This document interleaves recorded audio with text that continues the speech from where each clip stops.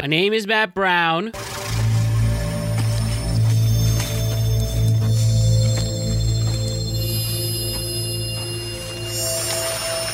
If you build it, he will come. And let's start the show. Baseball's back. Are you crying? No. Are you crying? Are you crying? There's no crying. There's no crying in baseball.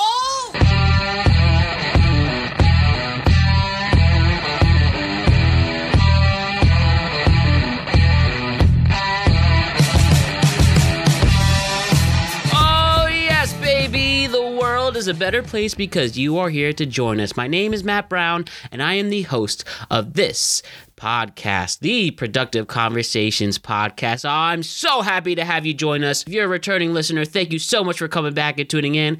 We love and appreciate all the fans and listeners of the Productive Conversations podcast.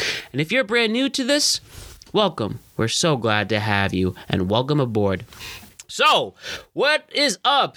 It is April 1st, 2021. Whoa. We are already a quarter of the way through the year. How about that? It's a beautiful April day, April 1st, 2021. And why is today especially special? Well, that's because it is one of the greatest days in the United States of America. It is opening day in baseball. Oh, yes. Baseball is back. Spring is back. Warm weather is back. And the good vibes are here to stay. Today's a great day because I signed up for my vaccine. Oh, yes. The state of Connecticut, you're eligible to sign up for your vaccine today. And oh my God, thank goodness science for making this day possible. We are here. We're not done yet. But we are getting closer to the end. So let's continue to listen to science. Let's continue to listen to our healthcare workers.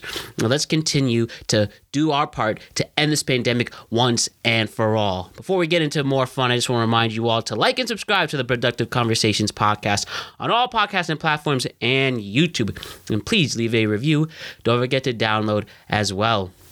Also, to check out all exclusive content regarding this podcast, go to productiveconversationspodcast.com and check out all the things we have to offer from every single podcast, every single video, my blogs, my resume, everything. Productive Conversations Podcast is on our website. Check it out. And on that website, you'll also see our merchandise store. Thanks to our friends at Zazzle for making it possible, but we sell merchandise regarding the Productive Conversations podcast, whether it's clothing apparel, whether it's office supplies, whether it's miscellaneous items, whether it's just all fun things that we could put this amazing logo on. Thanks to our friends at Zazzle, go to the website and purchase it at affordable prices and enjoy what we have to offer. And go to that website by either going to productiveconversationspodcast.com/merchandise or go check the episode description below, and there's a link to the store right there. And also don't forget to check us out in the world of social media. We're on Instagram at Productive Conversations Podcast. We're on Twitter at ProdConvoPod. We're on TikTok at Productive Conversations. Episode 61 is here, and we're talking all about baseball today. I love baseball so much. You know I'm a big Yankee fan. If you've seen the videos, I'm often wearing a Yankee hat. This is my team. Let's go Yankees. As I am a true diehard baseball, basketball, and football fan. With also I'm a fan of other sports, especially hockey and golf. I'm interested in UFC. I like sports entertainment as well, WWE. As you know, I'm a big sports junkie. Just baseball has a special place in my heart. It was the first sport I fell in love with. It is America's national pastime, and I get it. It's not the most popular sport anymore. It really isn't. Got to hand that to basketball and football, which I love dearly, and both basketball and football has a special place in my heart as well. But baseball just has a special it factor for me. I connected well with my grandfather. May he rest in peace. God rest his soul. From baseball, I get close with my father from baseball. I've enhanced relationships being a baseball fan, and especially being a big diehard Yankee fan. I love this game so freaking much, and I'm so thankful to have this platform to talk about it. And who am I going to talk about this great game that we have ahead of us this incredible season. And with the projected work stoppage looming, we could get into that on how fucking terrible it is that there's probably going to be a work stoppage. The Players Association owners have been beefing for a long time. I mean, it got really ugly, especially in the pandemic. I don't get how these people fucking in the pandemic really were arguing over money and salary. And I get it. Pay what you earned and you worked hard for. But in the special condition of a pandemic, and the season could have started way sooner than mid-July, but people are selfish. And what can I say? And it led to just a 60-game season when we probably could have had at least a 90 or 100-game season, changing so many dynamics. But the fact that we are having a 162-game season is very, very humbling and special. And we got to take it in. With the owners of player associations having huge tensions, no salary cap, and a lot of players are having a hard time getting signed after the age of 30 unless you're a special player, like a Mookie Betts who got signed 2 off seasons ago. Looks like Francisco Lindor is going to get an extension. On the Mets, you have obviously Fernando Tatis getting a humongous extension. Mike Trout. Only these people in a special category getting extensions, and it's been hard for players to get a role like that, get a place on a team. And that's a huge factor coming into the work stoppage and yada, yada, yada. We could go all day about the work stoppage, but the bottom line is that we may not have a baseball season next year, or at least we may not start on time because of the tensions regarding players getting signed, salary, salary, and it's just a fucking mess, and it's just tragic. But we're not going to think about that now. We can worry about that after the World Series. But today, we're talking baseball with Alessandro Viviano and Alex Young, 2 returning guests of the Productive Conversations podcast. Alessandro/Andy, he is a Yankee fan. Alex Young is a Met fan. I'm a Yankee fan. And we're going to have an incredible talk regarding this upcoming season. We're going to make our predictions. We're going to talk about who's going to win who we think will win the Cy Young Award, who we think will win MVP, who's going to be Rookie of the Year, Comeback Player of the Year, which teams are going to be winning divisions, which teams are winning pennants, and we're going to talk about who is going to the World Series. And it's exciting, especially for New York sports, the New York sports teams, because both teams are projected to have really good seasons. The Mets are coming out of nowhere after just both the most high and low offseason I think any professional sports team has had, from all their controversies to all their big acquisitions and such. Team looks really good. And then the Yankees probably have the most to prove out of any team in the league right now.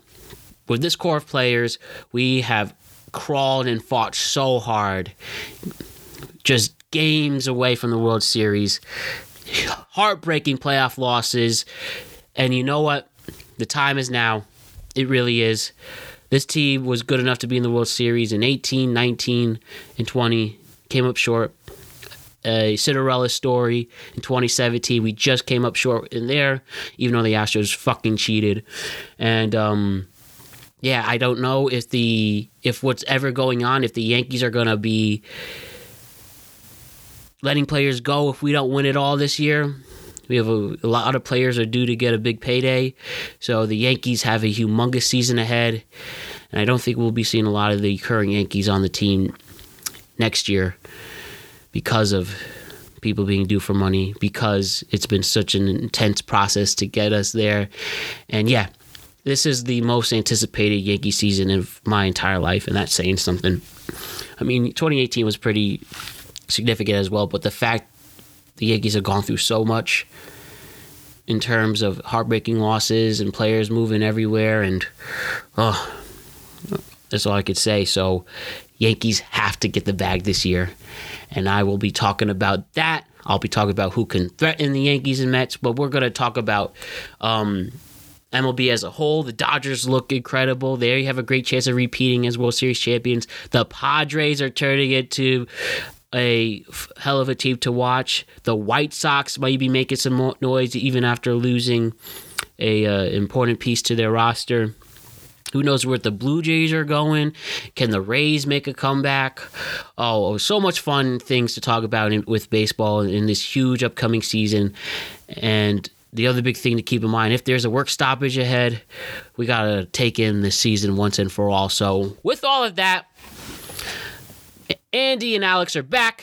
We're going to talk about baseball. We're breaking everything down. We're obviously going to talk about Yankees and Mets, but we're also going to talk about the league as a whole. And yeah, we're going to have a lot of fun in another epic and classic episode. So with that, time to talk about baseball. Alessandro, Alex, it's your guys' turn once again. Let's get to it.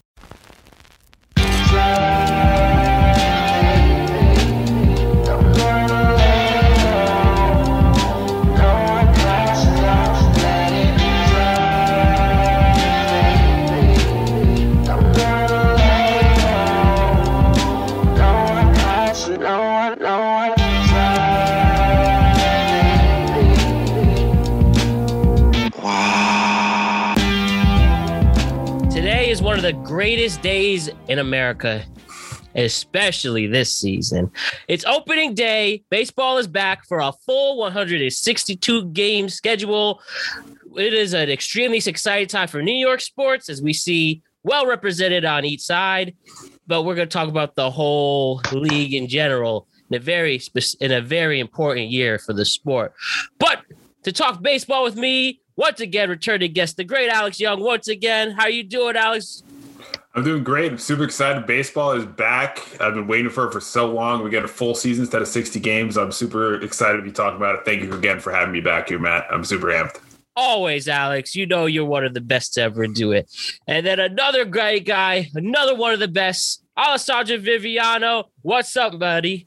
Yeah, could not be more excited for opening day. Could not be more excited. This is a very pivotal year for baseball. I agree with you, Matt Brown. I think baseball, especially since we're going to do a 162 season, needs to come out hot and heavy for the fans this year. So I'm excited for that to happen. And I'm excited because the Yankees are quite good.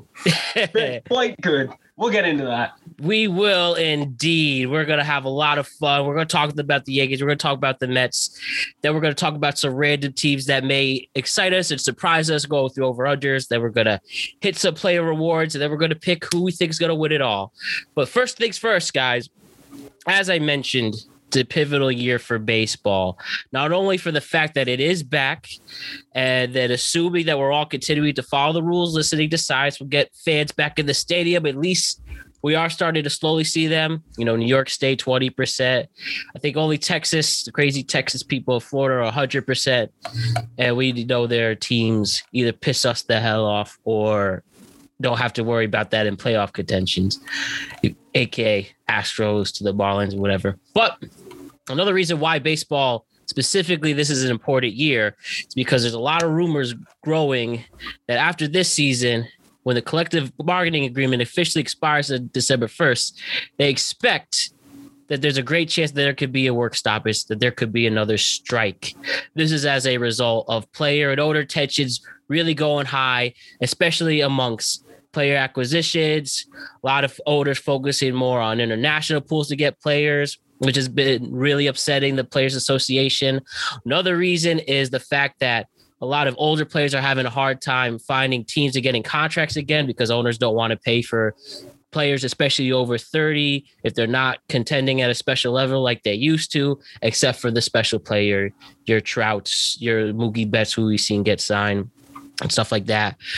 And, still fighting over the luxury tax has been a problem as well. But there's so much going on, and I really hope there's no labor dispute for baseball's sake, because it will turn a lot of people off. But Alex and Andy, tell me, you guys nervous? You think there's a chance that baseball will come back? We'll start with Alex. Should we take this year, especially if there is going to be a strike? Yeah, of course. I think this is a very pivotal year. we've talked about it a little bit. You addressed the issues that are happening. I think another key issue that's going to be talked is recently, and we just saw again with Jared Kelenic, is service time manipulation. That these owners their prospects down just to get an extra year, so they don't have to pay them big contracts, at their prime years, right? So I think that's a huge thing looking at this year, all the prospects that are going down. Start Sixto Sanchez, another, player that we just saw get called down.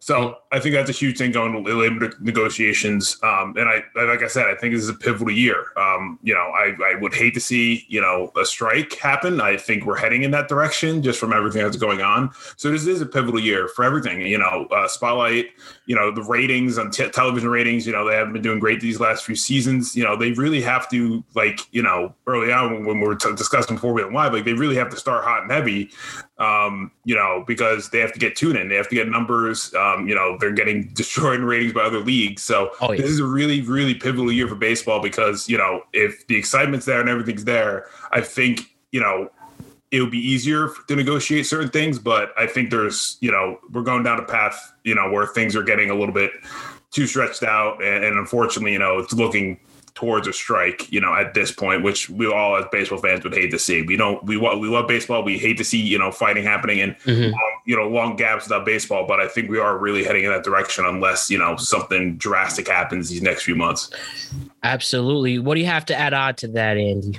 Well, I think Alex did an excellent job covering quite comprehensively most of the issues. I think another really interesting thing to think about is the ability for the service time absolutely has to be addressed. It is abusing both the players and the MLB fans and taking these incredible players away from the spotlight which they belong in. Another kind of interesting thing that I was thinking about is with television contracts becoming so important and so lucrative because there's all these channels now. Paramount has their Paramount Plus, Hulu has live sports. All these television contracts are quite up in the air over the next coming years. And I think another thing is we saw so much change during the lockout season. We saw a 60-game schedule. Yeah. We saw an expanded playoff push. That was fun. Yeah. That actually added teams into the playoff picture that normally over in 162, the Miami Marlins might not get into the playoffs. But last year they were an incredible run, and that's what they did. Don Mattingly won, Manager of the Year. So I think it's pivotal this year for baseball either to get with the times and change or to watch their fandom. I mean, there's still people who love baseball and there will always be people who love baseball.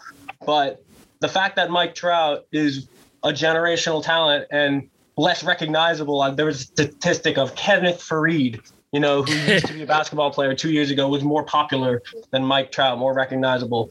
So I think it's time with Major League Baseball to get with the times and own up because we love baseball and we want to keep it around. Yeah, you both hit the nails on the head, especially, Andy, when you were talking about, obviously, baseball, we've talked about they have a popularity and marketing problem. And if you stop the sport outright, why would you give anybody a reason to watch anymore? I mean, we saw the 94-95 strike, how bitter people were, and the steroids era honestly saved it. You can't really promise that now. There was less options to watch in sports. Now you can watch anything. And if you really give people a gap year, it's just going to make it worse and worse. And now you have just so many players with so much swagger now and coming from ethnic backgrounds too, that could be so marketable, like a Tatis we have seen, or like a Tim Anderson in Chicago White Sox is fun to watch, and he is a hilarious personality. Soto. Watch Soto. Yeah. Francisco Lindor is fun. Another guy with swagger, fun to watch. Aaron Judge is a marketable guy. But yeah, baseball has this problem doing it. And we could have had at least 100-game season. It took the players and owners fighting well into the beginning of the summer that it was too late. And I'm surprised with all these changes that they didn't bring him back. We're not going to have expanded playoffs this year.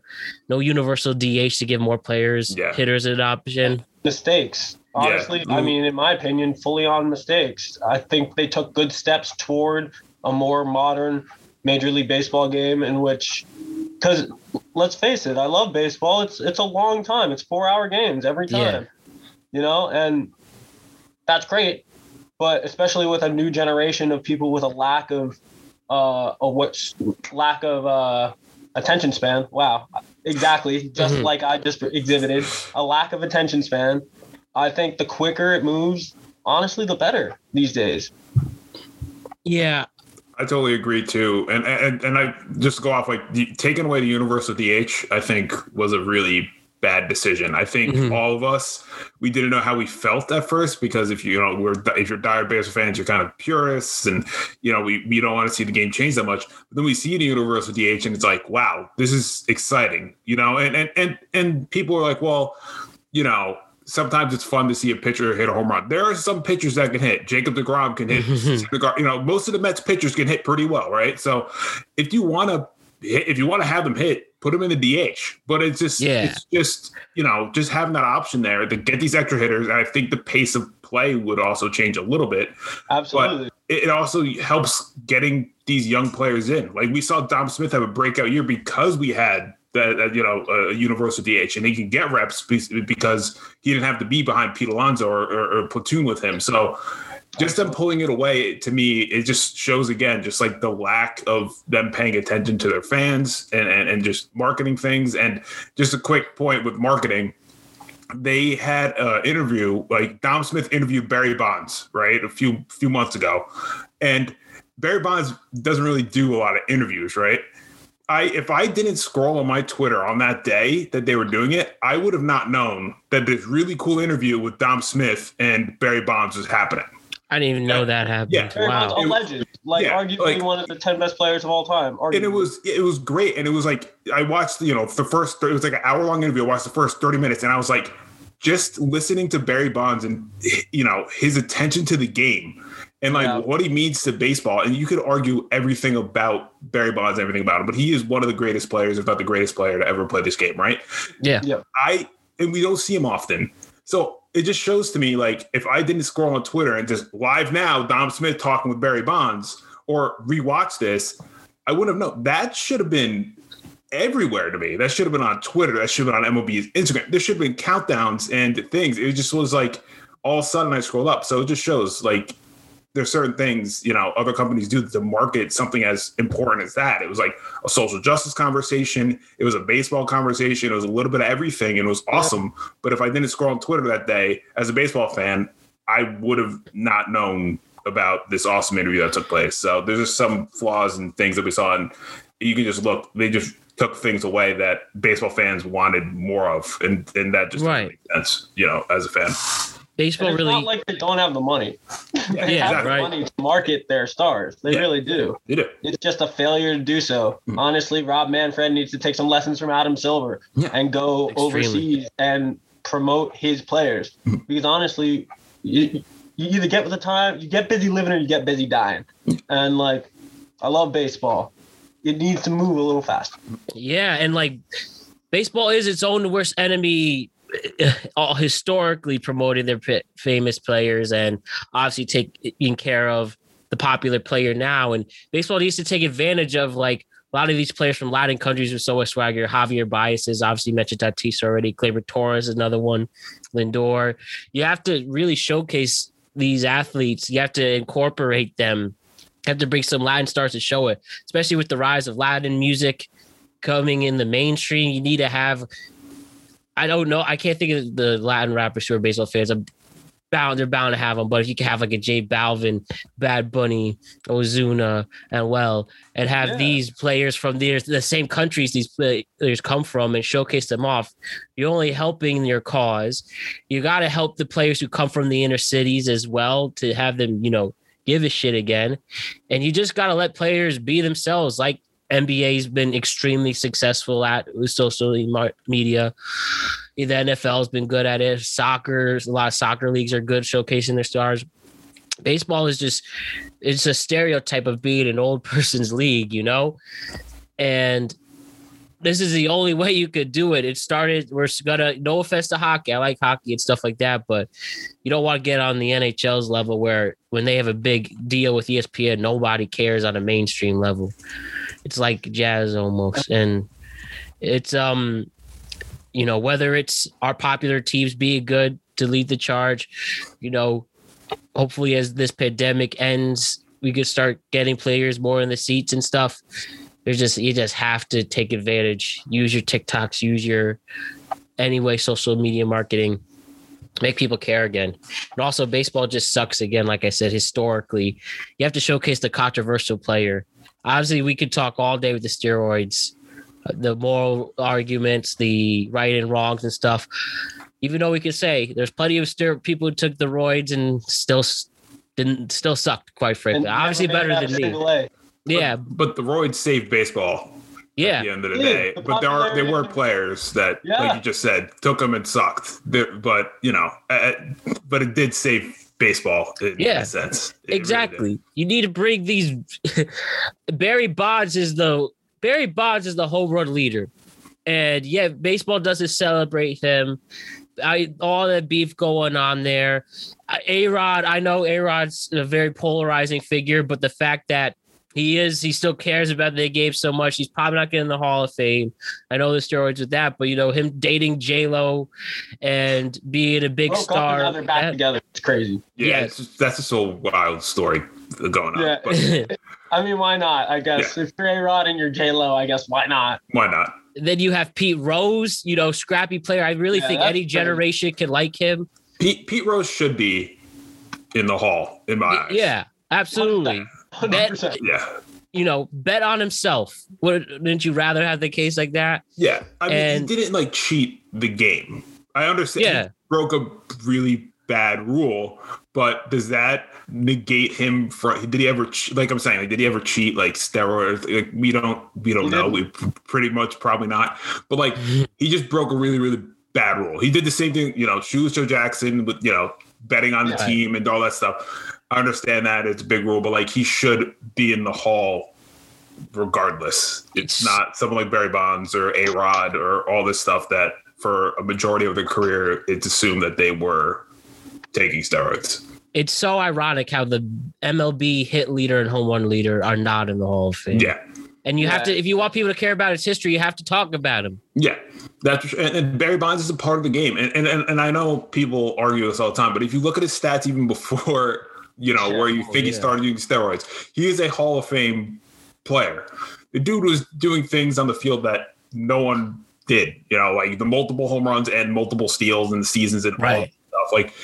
And it's just in the Hall of Fame supposed to tell the story of the game, right? And I understand, yes, they did steroids and they cheated, but it's a story of game. Those us as kids, we were glued to the TV watching Bonds, McGwire, and Sosa smack home runs. Is what got us into the sport for a lot of us. And me, Mike Piazza is the guy that really got me into baseball. But same thing, I was glued watching those four guys and Ken Griffey Jr. pretty much doing unreal things every week. Doing damage. And they're all part of history. And Bonds I think should be in. I know a lot of people don't agree with me on there, but he's the home run leader.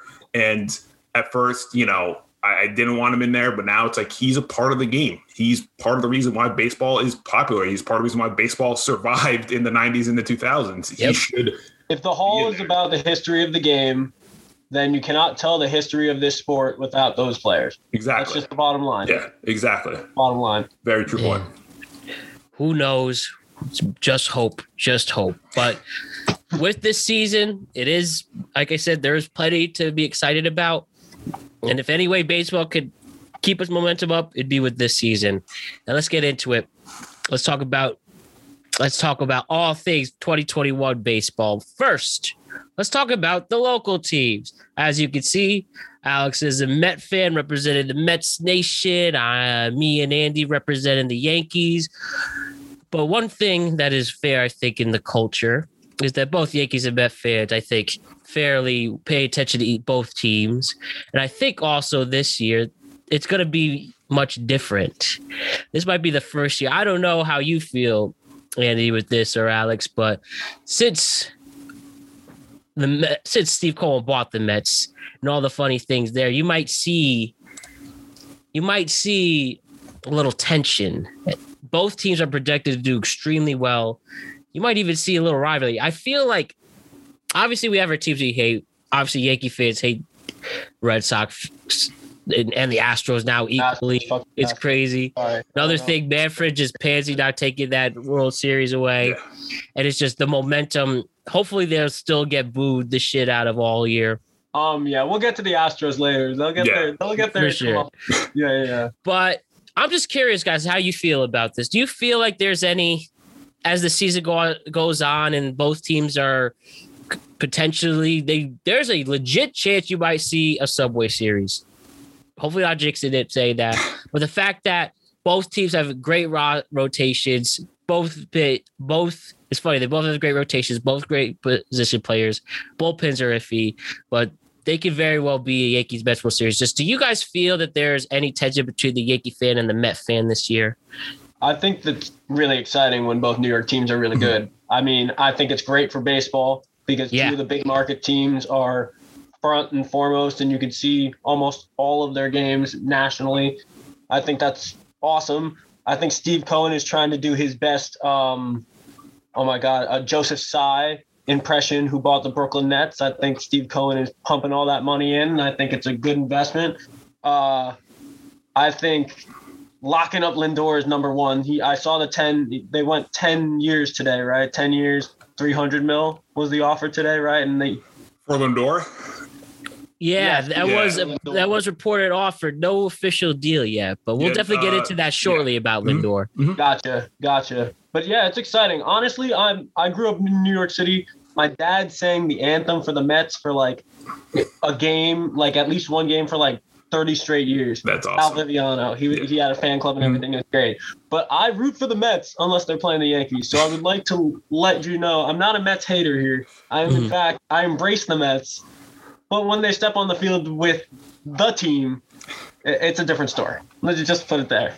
And that's totally fair. Like I said, I have no ill will towards Yankee fans. I don't think there is a rivalry. I think I agree, totally that when both New York teams are going to be competing, it's so much fun. And the fact that Steve Cohen comes in and treats now the Mets as a big market team, it's just so exciting. And I know there's certain things that, these last few weeks with Lindor and the contract, and we can talk about that in a little bit, Cohen going on Twitter, like, how much should we offer Lindor? I wasn't like a fan of that stuff. Yeah. Like I wasn't a fan of like that kind of stuff, but just the fact that he went out there, he got Lindor, he should like kind of saying, we're building this team, getting Carrasco. I know he's hurt, but building a team and getting the needs that we've finally been asking for. And I know center field is iffy. I know third base is going to be a little iffy as well. But like just the fact that both position lineups, they're going to be a lot of fun, a lot of pop in both of them. Pitching's going to, we have, DeGrom, Cole, you can argue 1A, 1B in the MLB. It's just going to be exciting. It's going to be fun. And like I said, once the Subway Series goes on, I'm rooting on for Mets. Like you guys are going to be rooting on for the Yankees. And like we said, at the end, I would love another, Subway Series, World Series. I know the first time it didn't go well for the Mets, but maybe this time it would be a little bit more competitive with the players that are going to be on the field. Like, who would not love to see Lindor go up against Garrett Cole? All this stuff, Conforto, Judge, all these different lineups that we could see. Dom Smith and his personality and like the World Series, like media and all that stuff. Like, I think, like we said, if both teams looking like on paper that they're going to be super successful, it just makes everything exciting in New York for all baseball fans. All New York baseball fans we're super excited. And because usually as Mets fans, we go to a season like we could do it, but usually it falls apart, right? Now, like this year, we have that confidence, similar to what you guys have these last, 15 years, that every year you guys feel, except for, a couple little iffy years in between, that you guys are going to make it to the World Series, right? Like this is like the year for us Mets fans. Like we can make a run in the playoffs if everything goes well. So it's just super exciting. Yeah. One of the bum things is the way it panned out, I believe last season with the Mets is if they swept their last series, they would have made the play-in. Yeah. But now you've added, your team is completely different in all assets. And let's transition to that. Let's talk about the Mets. It's been quite the offseason. I'm sure, Alex, as a Met fan, you are so glad it's over. From obviously scandals to having a brand new owner to humongous acquisitions, arguably made the biggest deep move trading for Francisco Lindor. Now you added James McCann to the bunch. Obviously, Cookie Carrasco, once he gets back, he's a legit arm. You have a Noah Syndergaard coming back in the middle of the season. You had, obviously, Pete Alonso did have a sophomore slump, but he's due for another good year. Dom Smith, really if he can make it. He looked really good in spring. I do have to say, from the spring games I saw, he had that pop back and hitting the all field. So we're hoping for a good definitely a key for the Mets this year to get Pete back on track. Huge key. Mm-hmm. Definitely. And he's still got Conforto in there due for a big contract. Jeff McNeil is coming back. But first things first, to talk about the Mets, as we mentioned, Francisco Lindor, as we're recording this 2 days before opening day. By the time we're recording this, there might be a deal. First of all, Alex, do you expect, with everything going on with Lindor, as we're talking, Francisco Lindor first said, if there are no deals made before opening day, I'm not going to negotiate. I'm going to play it out, see where that goes. But first things first, Alex, by the time we record this, do you feel Francisco Lindor is going to get signed in a huge extension? And are you more in favor of he should get, I believe it's 12 years, $385 million? Yeah. Or the other one is 10 years. That was the number he's asking for. And then the other deal is 10 years, 325. So 26, right? Probably around that range. Definitely. It's over 320 for. But Alex, what do you think? What do you think Francisco Lindor, what do you think is going to be unfolding here? And what do you want to see? I think we know what you want, but what do you expect? I think they're going to try to find some middle ground. I think he just wants that extra 2 years of security. And I don't know if that's what the Mets are going for. He's going to be in his mid-30s towards the end of his contract there. It's like, do you really think he can be an everyday shortstop if we don't have universal DH and the money involved? So, I understand why the Mets are being a little weary on giving him those extra 2 years. As a Mets fan, I want this done. I want this as soon as possible. I don't want this to be a 1 year rental. It's not like, and I understand, like, before Mookie signed that big deal, that's what a lot of people thought. Like, Mookie was going to come in, they'll win World Series, he'll enter free agency, and then maybe he goes back to the Dodgers or maybe he goes to another team, right? Like, I don't want that to happen because, as much as I think the Mets can compete for a World Series, I don't think they're like the Dodgers, right? Where they just knew there are a few pieces here and there away to being winning a World Series, right? So I want him there, and I think as Mets fans, we want him here, and I don't want to go into opening day with him just like playing on a rental, and now we're all worrying if he's going to stay long term, and then if he struggles, let's say, then like Mets fans might boo him or whatever because he didn't want to be here or whatever the case would be. Like, I want this deal done, and I don't know if like maybe they find some common ground. Maybe instead of 12, they give him 11 and they add a few, whatever extra dollars. But I really want him back. I think he's gonna be, the new, face of the Mets here, obviously. And you don't want someone like that who you traded a ton of assets for walk away for nothing. So I really hope these next few days they sit down, they hash things out, and then they make some deal. If maybe they give him 10 and they give him a little bit extra money, then he's fine. But I know the team loves him already. I know Pete said he should be getting like $400 million and all this stuff. Like, he's vouching for him to get paid, and that's a really, really good sign that these guys want him here. It's just, I want this done. I think the Mets fans would feel a lot more comfortable if this deal was done than not, Right. That's me.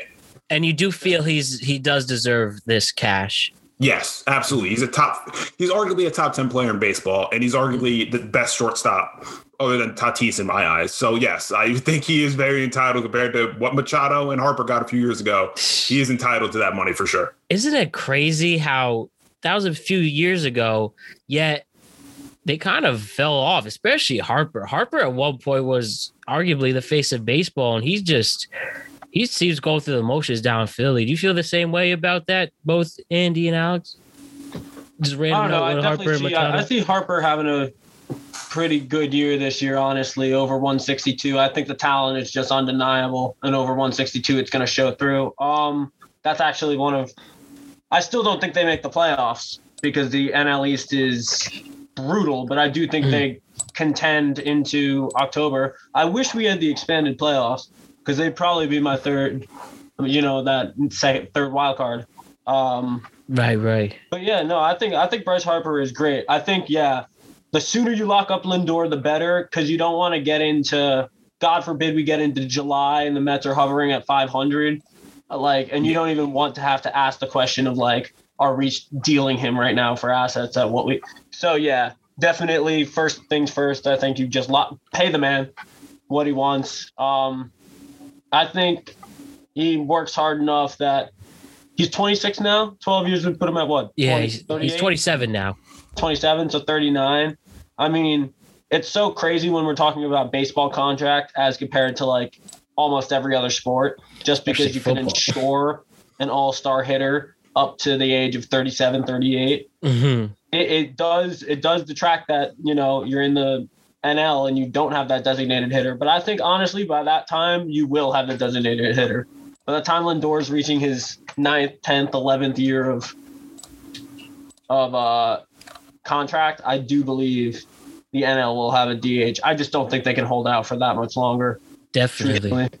Right. And, the one thing I have to say, though, Alex, I think it's funny we're starting to realize it, but the big thing coming in when you have billionaire hedge fund owner Steve Cohen buy the Mets, you thought he was just, as many people thought, he could just throw him anything he wants. Or that's where I guess the confusion is why Springer was acquired or Bauer, but, we know the various reasons why that. But is there anything else to that? Or we're just realizing that it's great to have Cohen as always, obviously 10 times better than the Will Pods, but it still is a business at the end of the day. Yeah, no, I'm loving everything that's happening. And I think maybe in one of our conversations we had on the show, I remember we brought up the Mets for a quick second. And I told you during that Steve Cohen press conference that he said he wasn't going to throw money. It makes sense. You're right. I remember about the money that he spent, right? So we clearly see that. Obviously, as Mets fans, when we first saw him, we're like, throw money at Springer, bring Bauer, bring everyone, right? And you're delusional at first, right? You're delusional as a Mets fan. We're all seeing, we can get Bauer, Springer, oh my God, McCann, get us everyone. And it just it's unrealistic. And I knew that once I sat and watched the press conference, I heard Coach say, we're not going to throw money just because we have it, right? We're going to be smart about what we do. And we see that. And I'm happy with the things, that the decisions that were made, that I think that maybe we could have landed a Springer over Bauer. Yes. I know we kind of prioritized getting Bauer towards the end and then Springer signed with the Blue Jays. I would much rather us flip that. I'd much rather they really went after Springer and then kind of let, Bauer kind of do his own thing and go to LA. So, I'm happy with everything that's going on because at the end of the day, it is a business and you have to be smart about things, because if he just threw money, let's say at Springer, Bauer, whoever else, right? And then down the line, now you're stuck with a 30-minute contract of an old center fielder and Springer, and now you don't know what to do because let's say Conforto keeps on shining. You're not going to take him out. And let's say, now you have to move him to left. Now who's going to play center field? And then it's the same thing with Bauer. You pay him $40-something million. Let's say he struggles astronomically that first year. Now you're thinking that second year, oh my God, what are we going to do? We're paying this guy $40 million, and let's say he blows up and has an 8 ERA. Not saying he's going to do that. Bauer's a very good pitcher, and he's shown that the last few seasons. But I'm happy with that, because if he threw money at the wall, then all of us down the line would be like, oh, what stupid contracts? What are you thinking? And then you look back a few years and you're like, oh, we're Mets fans and we were delusional at first, and we asked for this, and Cohen answered, right? So it is a business. You have to be smart with your money. And he knew, I think going into offseason, it's like you have to think about Conforto long term, getting his contract done. Now with the Lindor, now, you're going to be paying him a bunch of money, hopefully, and getting that deal done. So, you don't want to be tied in a bunch of money, because then you get stuck, and then people don't want those contracts. And now you have these old aging guys on massive deals, and it just stunts the whole team, right? Because then if you down the line, when you want to pay Alonso, you don't have that. So I'm happy. At first I wanted to be delusional, but I'm happy that everything was taken into consideration and everything was, smartly done. I feel like you realize that, Alex, and it's true. There are some people on Twitter and the sports radio callers who are personally offended Cohen's not throwing all out. But, that's just how we are as New York sports fans. Yeah.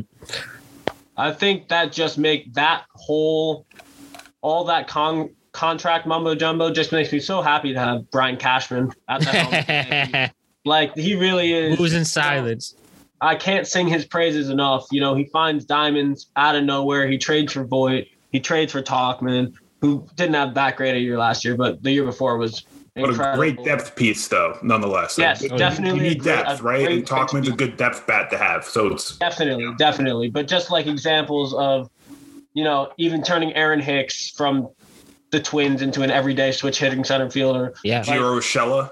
Urshela, another, just for cash DJ LeMahieu from Toronto. Yeah, DJ LeMahieu. Rocky gave up a LeMahieu. LeMahieu went into this offseason wanting 5 for 125, and they waited, and everybody started to get a little antsy. Now, Yankee fans are a little impatient when their superstars are not signed. I get it.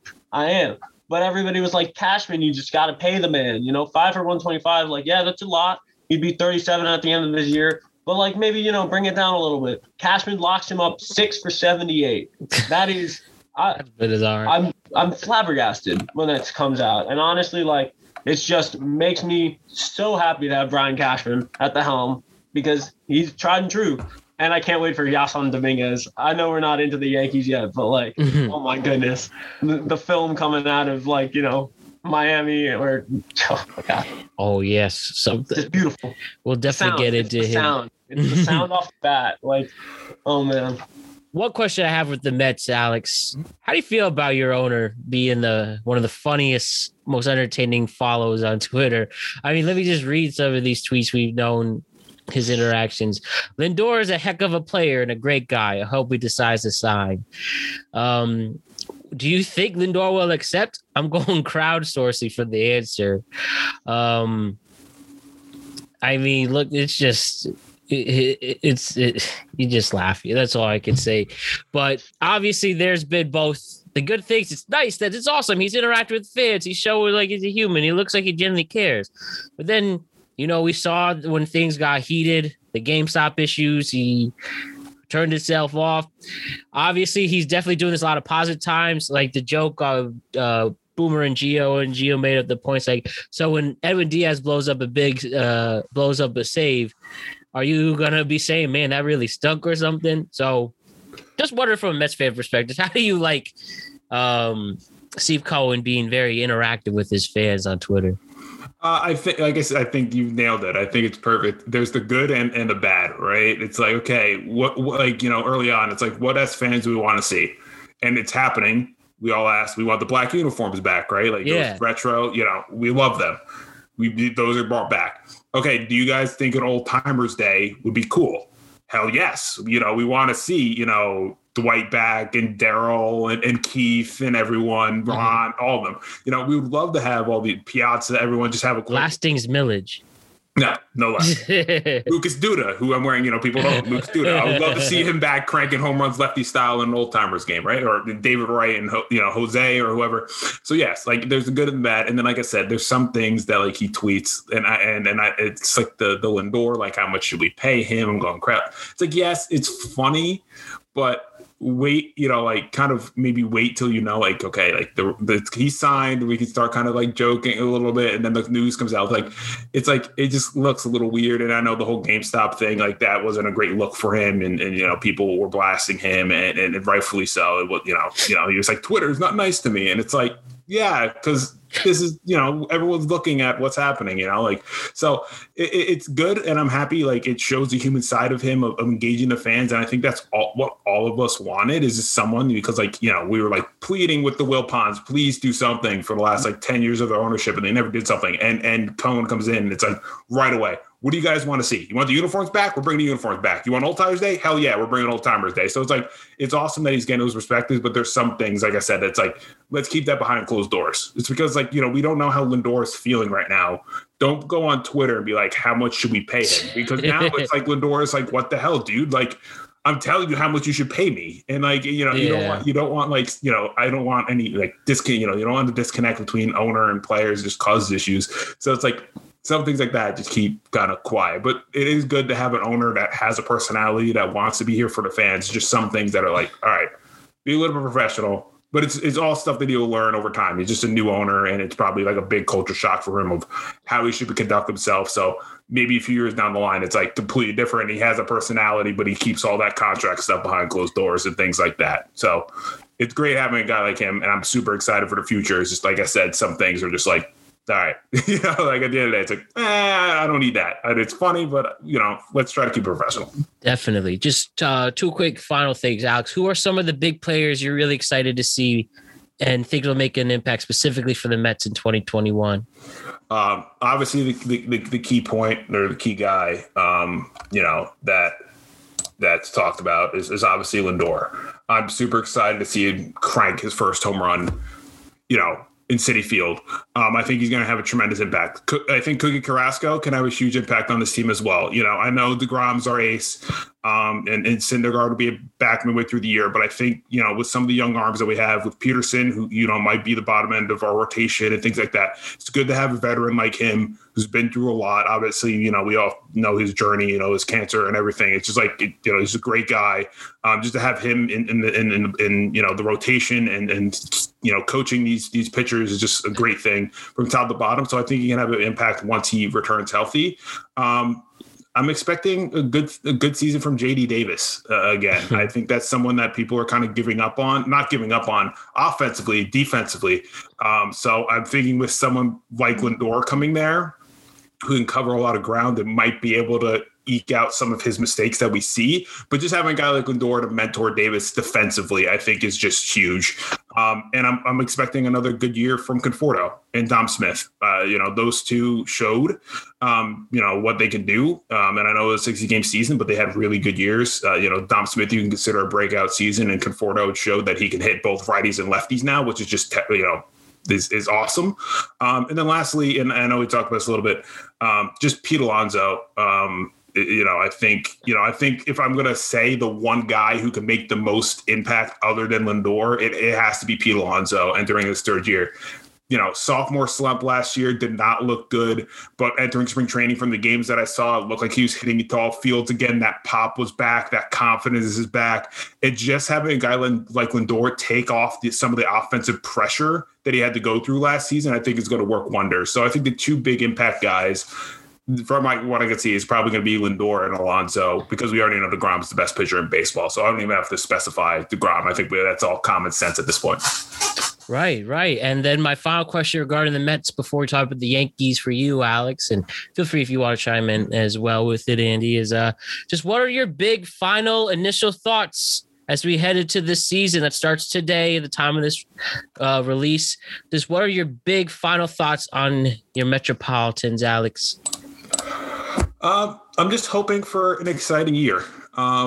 And a lot of positivity going this year. I think there was a lot of disappointment last season. Obviously, we didn't make the play-ins, and we had the roster that should have cruised into the play-ins, and we came up short. And I think a lot of players learned from that, and I'm hoping that's what's going on this year. And with the addition of Lindor, I think it's going to be huge. For this team, both, morale-wise and everything. He's a great leader, great defensive player, great offensive player as well. So I think the addition is going to, really change this team. And I really am expecting big things from the Mets. If we miss the playoffs, it is a drastic disappointment.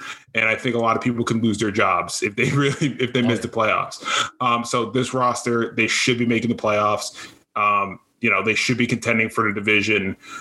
So I'm expecting a lot as a Mets fan. And I'm hoping that, everyone shines and we have a great year. That's at the end of the day. I'm really optimistic about this year, and that's something that I haven't been these last few seasons. So I'm really hoping for a really strong season from the Mets. All right. Do you have anything you have any thoughts on the team from Queens, Andy? Yeah, I do. I think it is very honorable, and I love the fact that Steve Cohen wears his heart on his sleeve. I think it's great for baseball. I think, yes, obviously, it's tough when you're the first place to have such a close owner to fan relationship, And yes, obviously, maybe he shouldn't be discussing contract deals on Twitter, but I do think having more minds like Steve Cohen in the game of baseball is good for the profession. Yeah.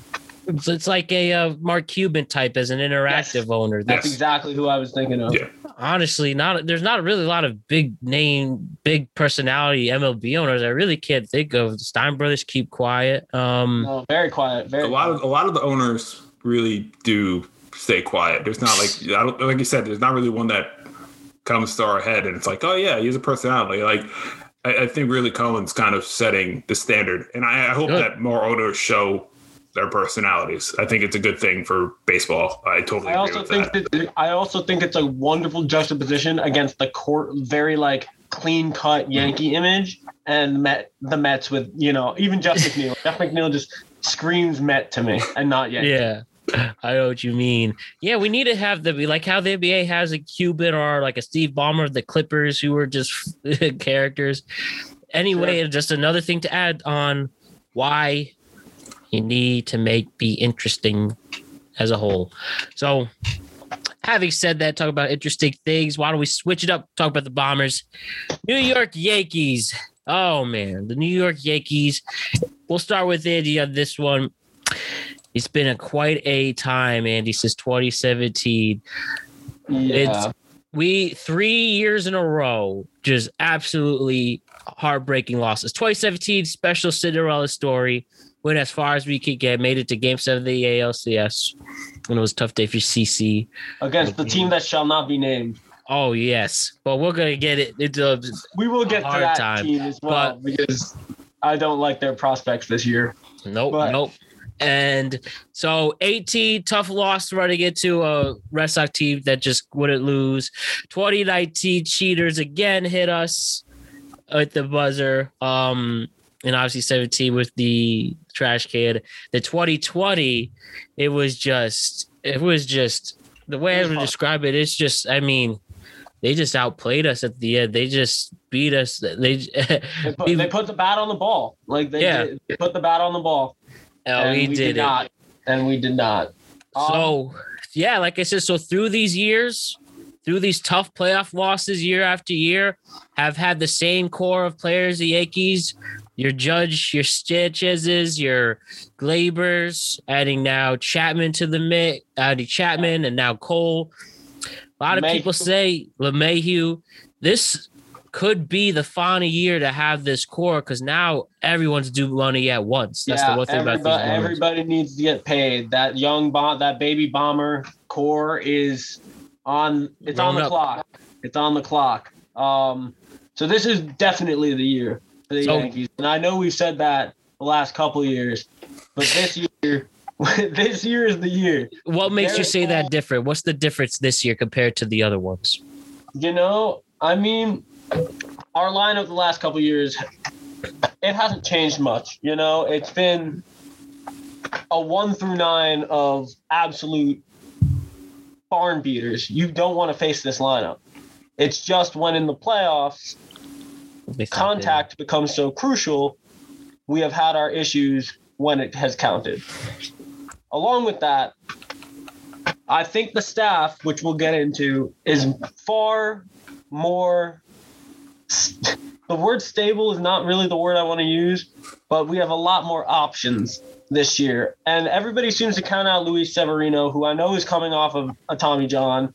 But even if we get him back at 80%, 85% of what he was arguably a top 5 American League pitcher before he got hurt.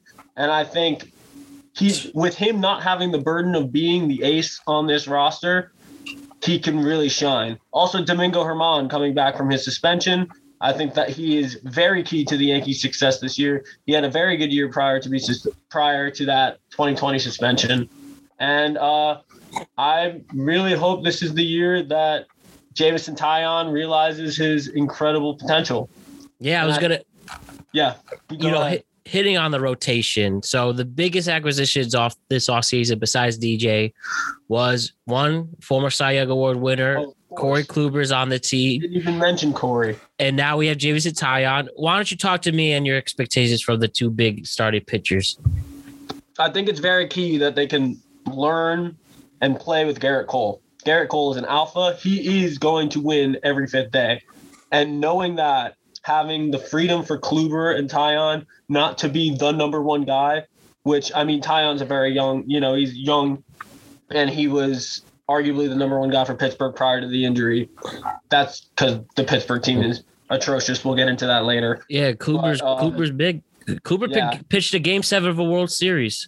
Yeah, for the Indians. And Kluber's an ex-Cy Young winner. And honestly, there's something about the look, He shaves the beard, and all of a sudden he has a nice, clean look of about 17 wins on him. I really think he. I'm looking at like a 17-8 for Corey Kluber this year. Really?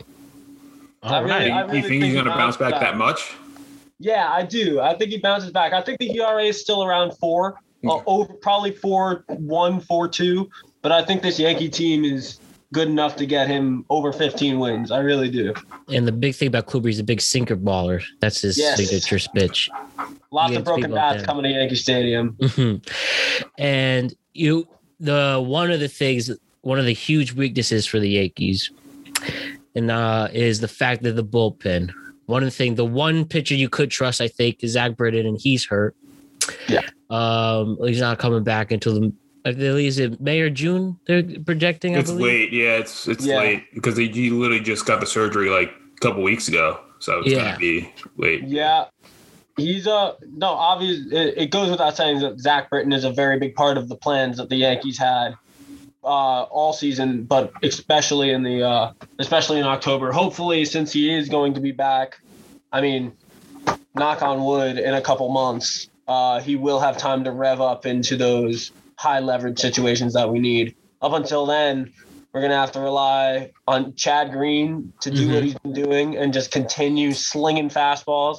And we're going to have to rely on Chapman he's been great in the regular season. He's been great. Andy, I have to ask you, Andy, what is enough from if you want to go back to the Cubs blowing Rajay Davis Game 7, 2019 giving up the home run to Altuve, but he had a buzzer, I believe. Most of us believe. Then you have, I agree with the buzzer, definitely a buzzer. One of the worst tastes in your mouth is the fact that a player that Chapman beamed hit a series-winning home run off him. Yeah, that's the Chapman smile, which has been, how to tick some off with that. He is still a top, in my opinion, he's a top 5 reliever in the league. He really is, and he has that aura of late game situation. He will pump it. He will pump 102 right past you. He is an excellent closer. And you know what? It's just like the field goal kicker in football. When the game is on your shoulders, you practice one thing, and if you don't execute, you're the woat, not the goat. And if you do execute, you're the goat. So this year we're gonna count on the lefty to deliver. So you will go 4 times the charm. Gleyber Torres, though, I will say that he did deliver us Gleyber Torres. So he did deliver on one who should have a bounce back year this year. Yeah. Yep. So. As I asked Alex, who are some of the position players that you haven't mentioned already that really are excited for you? Do you feel Judge and Stanton? We know their injury history. Do you think Judge now switching up, no more lifting, all yoga, calisthenics, say with Stanton? I love it. Do you feel this is the year they're going to be healthy? God, but could you imagine? Like, honestly, at this point, it would be a blessing if they stayed healthy. I hope they do, but it would be a blessing because could you just imagine? It's quite a murderer's row once you get into that Yankee lineup. First, you got to start with DJ LeMahieu, he's good for 25 home runs as it is in a plus 300 average. He's a tough out. Then he's clutch too. Yeah, he is very clutch. And then you have to deal with Judge. You have to deal with Stanton. And that protection, I think awards here, Mike, obviously the key players this year, there's a couple. Gleyber Torres has to get back on track. He was absolutely electric up until last year. And you know what? I think a lot of people could say 60 games over a season isn't a true baseball season, and the law of averages would have probably evened out a bunch of statistics for some players last season. I think Pete Alonso would have had a higher average. There's things to be said for 60 games compared to 162. Gleyber also has to improve his fielding too. He has to a lot of errors. Yeah, big year in the field for Gleyber Torres. But and Gary Sanchez. I think Gary Sanchez, every report out of Yankee camp for the last 3 years has been that Gary Sanchez is the best natural hitter on that team. And it hasn't showed. It has not showed, but every single report has been that. So it's in there. And, you got a lot. He came to the Yankees as a 16-year-old, and he's been with the Yankees his entire career. I would love to see Gary Sanchez get going. I think when he's locked in, he's the best hitting catcher in baseball, with much respect to still JT Realmuto, who's very good at baseball. But Dreiky Sanchez could be that guy. Also, Clint Frazier finally getting his spot. I do, they brought back Gardner, but Clint Frazier is going to be the starter in that position. His bat speed, legendary, according to Brian Cashman. You all know how we feel about Brian Cashman. And he's a ginger. So we love that for the vibe, for the squad. But yeah, so on the position players, those are my three key position players for the Yankees. Because I honestly think Stanton's gonna mash. Like if Stanton, he had a great playoff. He did have a great playoff. He looked He was the most dangerous player on the field in the playoffs. Even though we lost that series, he was the most dangerous person in that box. And I really do think if he plays 140 games, he hits 45 to 50 home runs. Like not even really with not much effort. Same That's with all Judge. we ask. They're just That's really. all we ask. Yeah, it's all we ask is just for them to stay on the field. It's always been, again, that has been our kryptonite, has been staying on the field, whether it be Severino, whether it be Judge, whether it be Stanton. Take your pick. Aaron Hicks, last year, you could take your pick with all of our pitching. It's tough. And Zach Britton, again, this year. But I'm just excited for baseball. And, the fact that the Yankees and the Mets are good, what else can we do? We just get to sit and watch some history happen. And dear God, keep the injuries away. Also, one last point is that the medical staff was new last year for the Yankees. Mm-hmm. And on average, you start seeing the results of a new medical staff the second year after they're installed. So we had a lot of injuries last year. So hopefully the medical staff next man up is a little better this year. And hopefully, dear God, we can only hope. Yeah, and I think the big thing is Gary Sanchez probably has the most to prove out of every player in the entire league. Obviously, intense criticism has gone his way. People complain about sometimes his integrity, but it seems that really stepped up. He went to do winter ball this year on his own merit. Mm-hmm. I think he genuinely knows how this is. Literally, he might not have. No team might want, if he is bad one more time, it's going to be tough for him to find a job. If he's on the interstate again this year, he's not going to have a professional baseball contract. Even with the raw power, you have to hit 240, 230 at least, and you're capable of that. He is capable of that. And we know he has probably arguably one of the best arms throwing people down as well, but he's had his problems of pass balls and stuff that has to be intensely fixed. But we were playing Austin Romine in the playoffs last year. Yeah, you mean Kyle Higashioka? Excuse me, Kyle Higashioka. Yeah. Exactly. Austin Romine was on Detroit last year. Higgy started. He outright wrote the job. So that had to motivate him. But it's okay. He did a great job, by the way. Higashioka is a wonderful backup catcher. Definitely. It seems like he'll be Cole's personal catcher. It looks like again. Yeah, it does look except for opening day. And so, like I asked Alex, and again, Alex, if you want to chime in as well, what are your final thoughts on the Yankees as a whole coming into this season? We know the excitement of baseball as a whole, but the final things on the Yankees as a whole. It's key to get off to a good start. I think it's both for the Yankees and the Mets. You want to get off to a good start. You want to start on top of your division and just build the gap from there. I think the Yankees have some teams in the AL East, the Blue Jays and the Rays, that will have a lot to say about winning games this year. I think the Rays and the Jays are hungry. And I think the Yankees need to come with that Savage's fire. We don't want to, everyone knows that everyone can read any lineup, any name on that lineup, and you know what they're supposed to do. They just got to walk the walk now and be that team. This is it. Anything you have to say about the Yankees, Alex? No, I think everything was hit. I guess just like a quick point, I think you guys are in a good place. Obviously, you're a very strong team and a World Series contender.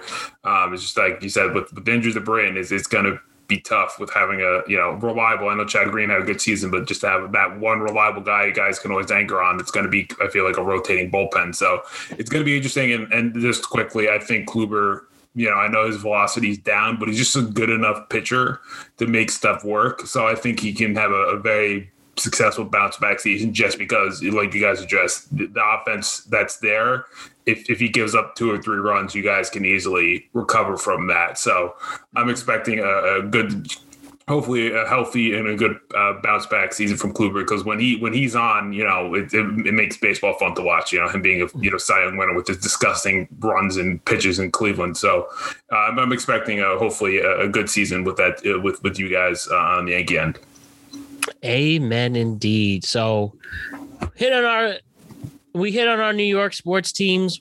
Why don't we talk about some of the others? And the way we're going to do it, and I mentioned before this podcast that Alex and Andy get ready for, it's the way to talk about the other teams. I mean, if you want to talk about all 32 teams, that'd be great, but time is short. I got places to be, man. Exactly. So the best way I figured we can discuss it is through the over-unders. Every single year, Vegas makes these odds on how many wins they expect an MLB team to have. They really do it to any sport. Any sport they do over-unders, but specifically in baseball, they create the odds and what they think. Usually it's a half number. So if you pick a number, like we'll say, if we were going to make up a team, we say the Royals, which were 90, they were expected to win 90 games, and like the numbers would be something like 89.5. You would win the bet if you pick 90, because if you hit 89, you technically lose the bet because that half brings you over. So that's how we decided it. And I picked you guys. We picked 3 teams each, and just a nice little explanation. We could talk about why we think that team will hit over or hit under. So why don't we start with the overs? And I'll go with my 3. Then we'll do Alex his 3, then Andy his 3, and then we'll go with the unders, and then we'll go backwards. Andy with your unders, Alex with your unders, my unders. So why don't we start it off with some over unders? All right. So as I explained, so this is what I thought with the overs. I picked 2 teams. I picked 3 teams. My first team, the San Diego Padres, that have arguably been turned into one of baseball's most popular teams. Truly, 5 years ago, that they were a dog shit team. I mean, who really was their most popular player? Will Myers. Yeah, Will Myers, who is still on the team. So their number is 94.5. I actually picked them over. The reason why, I think they had some insane transactions, both of the trade deadline for getting an ace, or not an ace, but a really good pitcher of Mike Clevenger, the deadline. This offseason, they really stepped up. You got Blake Snell, who pitched the game of his life at Game 6. You have Yu Darvish. You also have 2 players from their system, Chris Paddock. He became a rookie sensation in 2019 and transitioned well the next season. They have something called Paddock Day over in San Diego. And you also have who they expect, Dinsel Lamet, who's been making some noise as well. And on top of these pitchers, you have players again, Manny Machado, Eric Hosmer, Tommy Pham. And then they have this guy, Ha-Sung Kim, who's this infielder who was a sensation Korea, who they picked up. So I think just all these same transactions and all the and bouncing off the momentum they've been having, I think they'll actually be over that 94.5 number. You guys have any mentions regarding the Padres? They actually were one of my teams, so I guess. All right, cool. We'll wait for that. We'll wait for you to explain there with that. But We'll talk about when we get to Alex, we'll mention any of the Padres, and we'll go with the Padre talk there. But yeah, that's what I think. My other over, I said the Blue Jays, 86.5. I actually picked the over. Did any of you guys pick the Blue Jays? I picked the Blue Jays for Blue Jays as well. Okay, all over on this one. Yeah. I did pick the over. So let's we'll put this as the Blue Jay section here. So over 86.5. Why don't we then? I'll just the reason why I picked the 86.5. I actually thought that number was kind of low. I think they're the biggest threat against the Yankees to win the East. I mean, that core you originally had from Vlad Jr., Bo Bichette, Kevin Biggio, ironically, all their dads were great players in the 90s. And now they added George Springer to the mix and Marcus Semien. Yeah. Going to be insane. They have a very underrated pitching staff as well. Hyun-Jin Ryu could be a legit ace. I think he's the most underrated ace. He's definitely an ace. Oh, yeah. And you add Robbie Ray, and then you have Kirby Yates in the bullpen. And their big prospect, Nate Pearson, might be making some noise. Alex's old friend, Steven Matz, has joined them, and Tanner Roark, who had promise when they were on their respective teams, now trying to revitalize their career at Toronto. I think this team is legit. They high-key make me nervous, and Blue Jays are going to be something else. Alex, what do you think about the Blue Jays? Similar to you, pretty much everything. They're just so young, and there's just so much natural raw talent. I think Bo Bichette's in. I know we've seen him have like really good seasons, but he's in for a breakout / MVP year, in my opinion. Mm-hmm. I love Bo Bichette. I think he's the guy to watch out for AL MVP. Just hits off field, has that pop. He's just such an exciting player to watch. And just adding the veterans, adding Springer to that, you just think all the different lineups you can have, they're just consistent across the board. Teoscar Hernandez is one of the most underrated outfielders in my eyes. He's a beast. So just that whole lineup top to bottom. And like you said, the rotation, Ryu, I think, like you said, is probably one of the most underrated starters in baseball. Almost won a Cy Young. So he's there. And like you said, there's a lot of guys there that have the talent to, have good years. And I know Steven Matz, he had some success, but usually some failures with the Mets. Maybe he turns it on, has a second, start here with Toronto. So it's just all around. I think they're such a well-rounded team that if they just stay healthy, they like you said, I think they really are a legitimate threat to the Yankees for winning the East. So that's why I had them as my over. Cool. What do you have to add on to Andy? Yeah, Yankee killer Gurriel, baby. He's just a Yankee killer, and he's a good hitter. I pretty much, you guys were very comprehensive on the Blue Jays. I just think the level of maturity for those young bucks, the 90s babies, I think they're going to step into their own. I don't see I'll be very excited if Bo Bichette wins the MVP, because that means he's had a crazy year. Yeah. If he does that 10 extra base hits in 6 games that he was on pace for, like when he just came up, he'll be on that list. But yeah, I think 86.5 is low. I think they definitely win 87 games. I think Robbie Ray has somewhat of a bounce back season. I like his stuff. He has a high spin rate on his curveball. And yeah, again, another road to redemption for Steven Matz should be good. And Pearson, it's Pearson, right? Yeah. Nate Pearson. Mm-hmm. Yeah. He'll be exciting to watch. I mean, the guy comes and throws like 102. 102. Yeah, it's like 102, and his slider is like upper tier 95. It's something wild like that. Yeah. Listen, Blue Jays are going to be a lot of fun to watch this year. I can't think of their catcher, but aside from that, their entire lineup is I mean, you got the Dodgers, the Yankees. This Blue Jays lineup could be my third pick. Padres.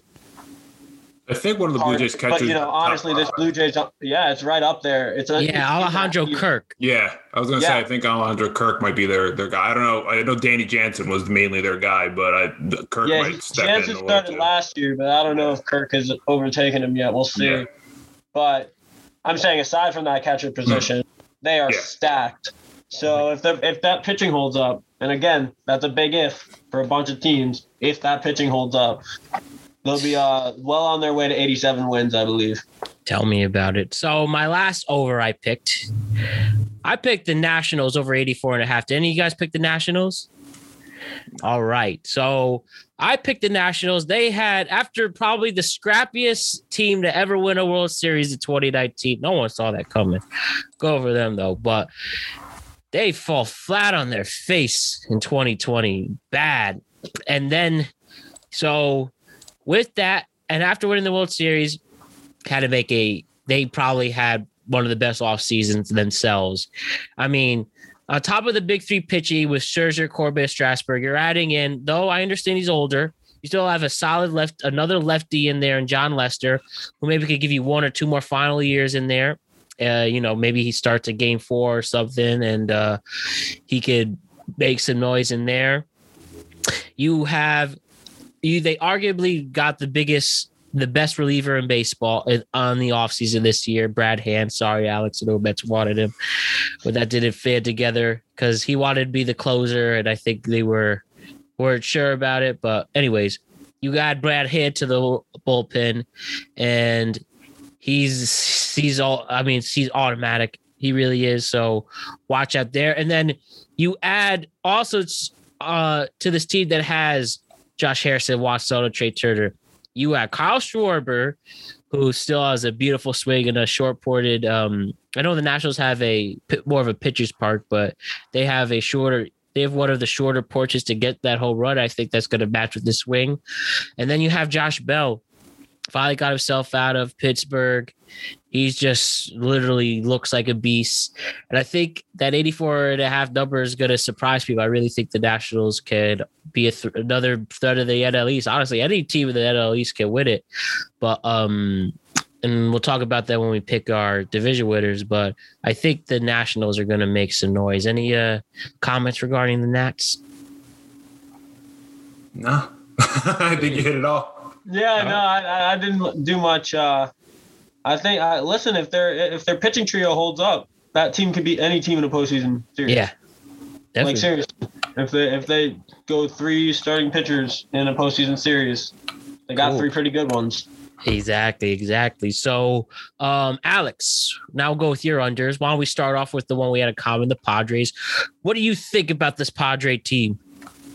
Oh, the overs, right? So sorry. Yeah, Padres, we're doing that. Okay. Similar to you, I think just what the moves that they made in the offseason, just literally might have one of the best, if not the best rotation in baseball. And then you just add, Tatis and all the guys, just Fernando in himself is unbelievable. So just Machado and Tatis having those 2 great years, Hosmer kind of looked back to his old ways, last season as well. Tommy Pham is like a beloved guy over there already. Trent Grisham, all these guys that they have, they're just such a really good top to bottom team. So I think, like just the rotation in and of itself, they're going to definitely, I feel, win more than 94, which is why I had them, as one of my over teams as well. Yeah, did you hear that story about? I think Tommy Pham got stabbed at a strip club in the off season. Yeah, but it came out that he was in such good shape that it didn't make internal damage that a more overweight person. Like they literally said, if you were overweight, you would have died. Yeah. So that's a flex. Yeah, ultimate flex. I got stabbed, but I'm so jacked that it didn't even bother me. Yeah. I'm just casually Thor. Yeah, pretty much. So what are your 2 other overs, Alex? Just looking over everything. I know we talked the Blue Jays, so those were the 2. The one that I had, and I don't know why I just gravitated to it, but I had the Miami Marlins over 71.5. Mm-hmm. Just seems like a low number from what they did last year. And just with some of the additions that they have, I know Starling Marte is like their big addition that they had, but just that team is young and they just, with the season they had with the COVID and missing, like 2 weeks pretty much, right, on a run to make the postseason, like they're young. They now have that playoff experience. They're pretty much the roster's coming back. They added a few extra bats. I really like them, and their pitching is young as well. So, I know a lot of people are looking at Sixto. I know he's down at the training site right now, but, if Sixto comes up, he can be a legitimate, rookie of the year contender. So, just the pitchers showed flashes, and if they can just continue that next year or going into this season, I think that they could be a team to look out for, which is why I had them over at the 71.5. Yeah, I also had the Miami Marlins over 71.5. Again, I think they're hungry, just as Alex brought up. I think they have that playoff experience. I think Sixto will be up and making a difference very soon. I think Adam Duvall is actually a pretty fun signing. Yeah. And yeah, it's the same team as last year that made the playoffs pretty much. And they just, I think they disrespected the Miami Marlins with 71.5. Definitely. So with that too, Andy, who are your two other over teams? So we had the Blue Jays. We had the Blue Jays at over 86.5 as well. But my other over was the Cardinals. I really like the addition of Nolan Arenado. Yeah. I think Jordan Hicks is going to take another step forward this year and be truly almost, I mean, he's practically unhittable now, but I think he's going to take another step forward, and that's going to be very dangerous for anyone playing the Cardinals. They also get the opportunity, and we'll get into unders later, but they get the opportunity to feast on the Pirates, who are going to be absolutely trash this season. And that is one of my unders. That Pirates 59.5 is a big under for me. Even lower, huh? Oh yeah. There's no way that team wins 60 games. We can talk about that in a second. Yep. But I really just love the culture of the Cardinals. They always are in contention. They have Wainwright and Yachty coming back for their 17th straight year as teammates. Damn, I think that's amazing. That's dedication. That's dedication. Except Alex doesn't like them, but yeah, why. That's fair. But I mean, I love the corner infield tandem of Goldschmidt and Arenado, and I think it's going to be fun to see Arenado in a big market. All right. Cool. So with that, why don't we hop to the unders? We'll start with Andy. So why don't we hit that? Tell us your first under. Tell us about the Pirates and then the other two after that. So man. You really think they're going to be so bad, not even 60 wins? They have. Yeah, they truly. The farm system's deep. Let's start with the positive. They have a bunch of talent that obviously, they traded Jameson Taillon, they traded Joe Musgrove, they traded Josh Bell. They cleaned house. And you know what? PNC Park is a wonderful place to be. It's very scenic, but I would not be going to Pittsburgh Pirates fans too often aside from going to the park. I just think they do not have a chance. I really think they could win under 50 games this year compared to 60. Yeah. So I think Vegas was pretty nice with 59.5. My second under is the Houston Astros at 87.5. Really? I think, I honestly think that Bregman and Altuve could still be. They did not have a good year last year. Listen, I know there's something to be said for 60 games, but they did not have a good year last year. And the Astros do not have Justin Verlander to rely on. They have no George Springer, who is really a good cog in that machine.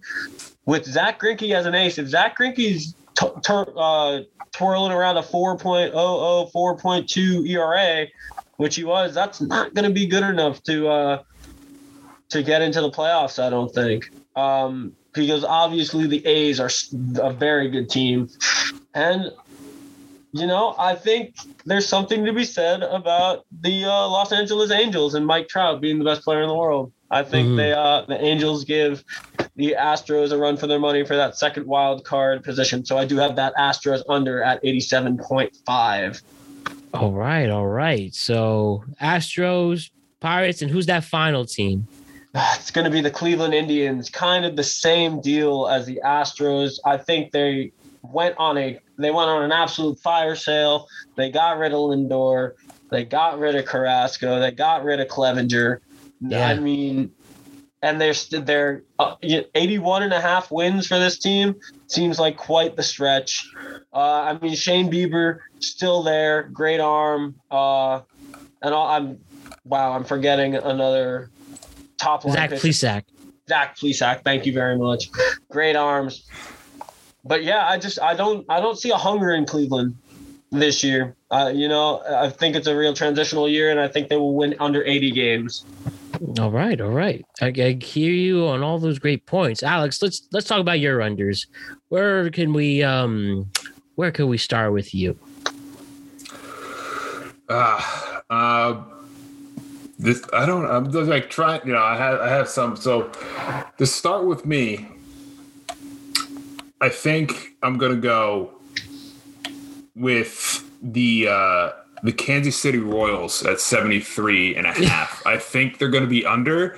I know, they made some offseason acquisitions in Benintendi and all that stuff, but I still think that they're not a great all-around team. They have very decent individual players, they're just not a big roster. I know 73 doesn't sound like a lot, but I think they're going to be under that number. I just don't. Like I said, I don't think they're a good enough roster to get 73. Do I think they're going to be Pirates bad? No. But I think the 73 number to me was just a little bit too high for a team like that. They could exceed expectations, but just from what I saw and looking at the roster, like I said, more kind of individual talent than overall team talent. So that's why I picked them as one of my teams to be under that. Cool. What's another one?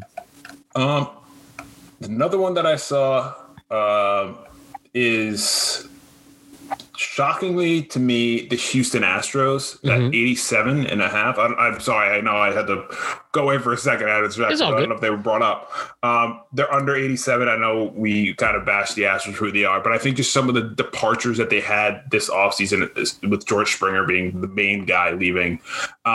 And we just saw like Altuve regress and everything like that. I love it.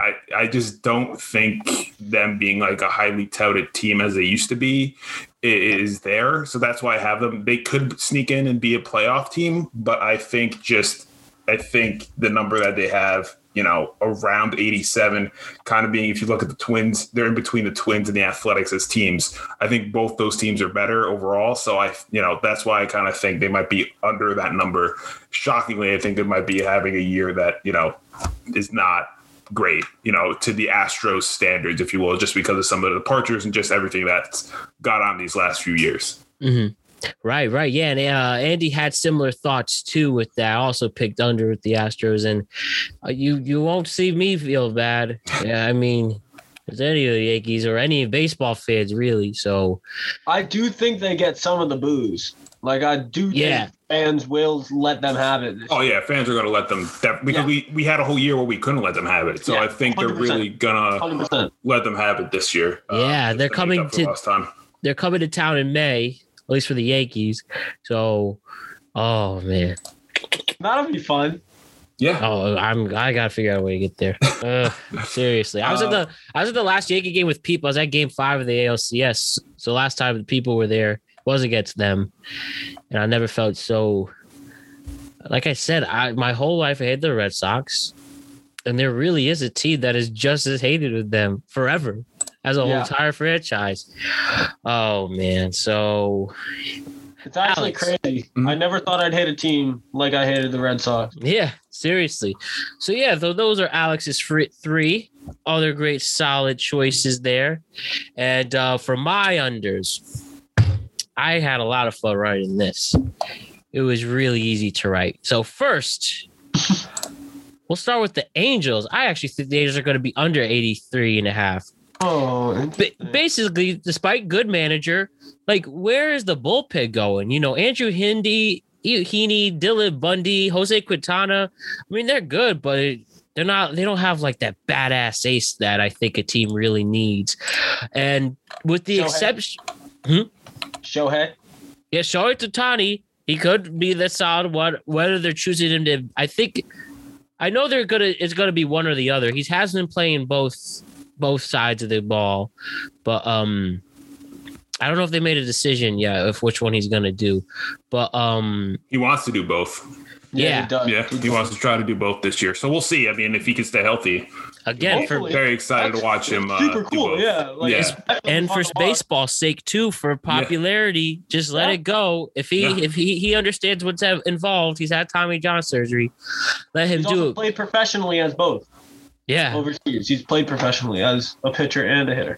So, and the other just things, I think the Angels have a weird identity crisis. They have a team that looks like a rebuilding team, but has some veterans thrown in there. When you have Pujols in his fire of his contract, he's definitely retiring after this year. He's not going to be starting, but You have that Rendon. presence. You do have Rendon come back. Rendon, Trout, obviously still forced to be reckoned with. Justin Upton here or there. I mean, Jose Iglesias is a good addition. I mean, I just honestly just don't see where this team can compete. And especially the rise of the A's lately. I think that the A's are going to have their year. We're going to talk about that more, but I just don't see them having much success. They fell flat last year. But I think, the Angels are better. You think the Angels are worse than the Astros this year?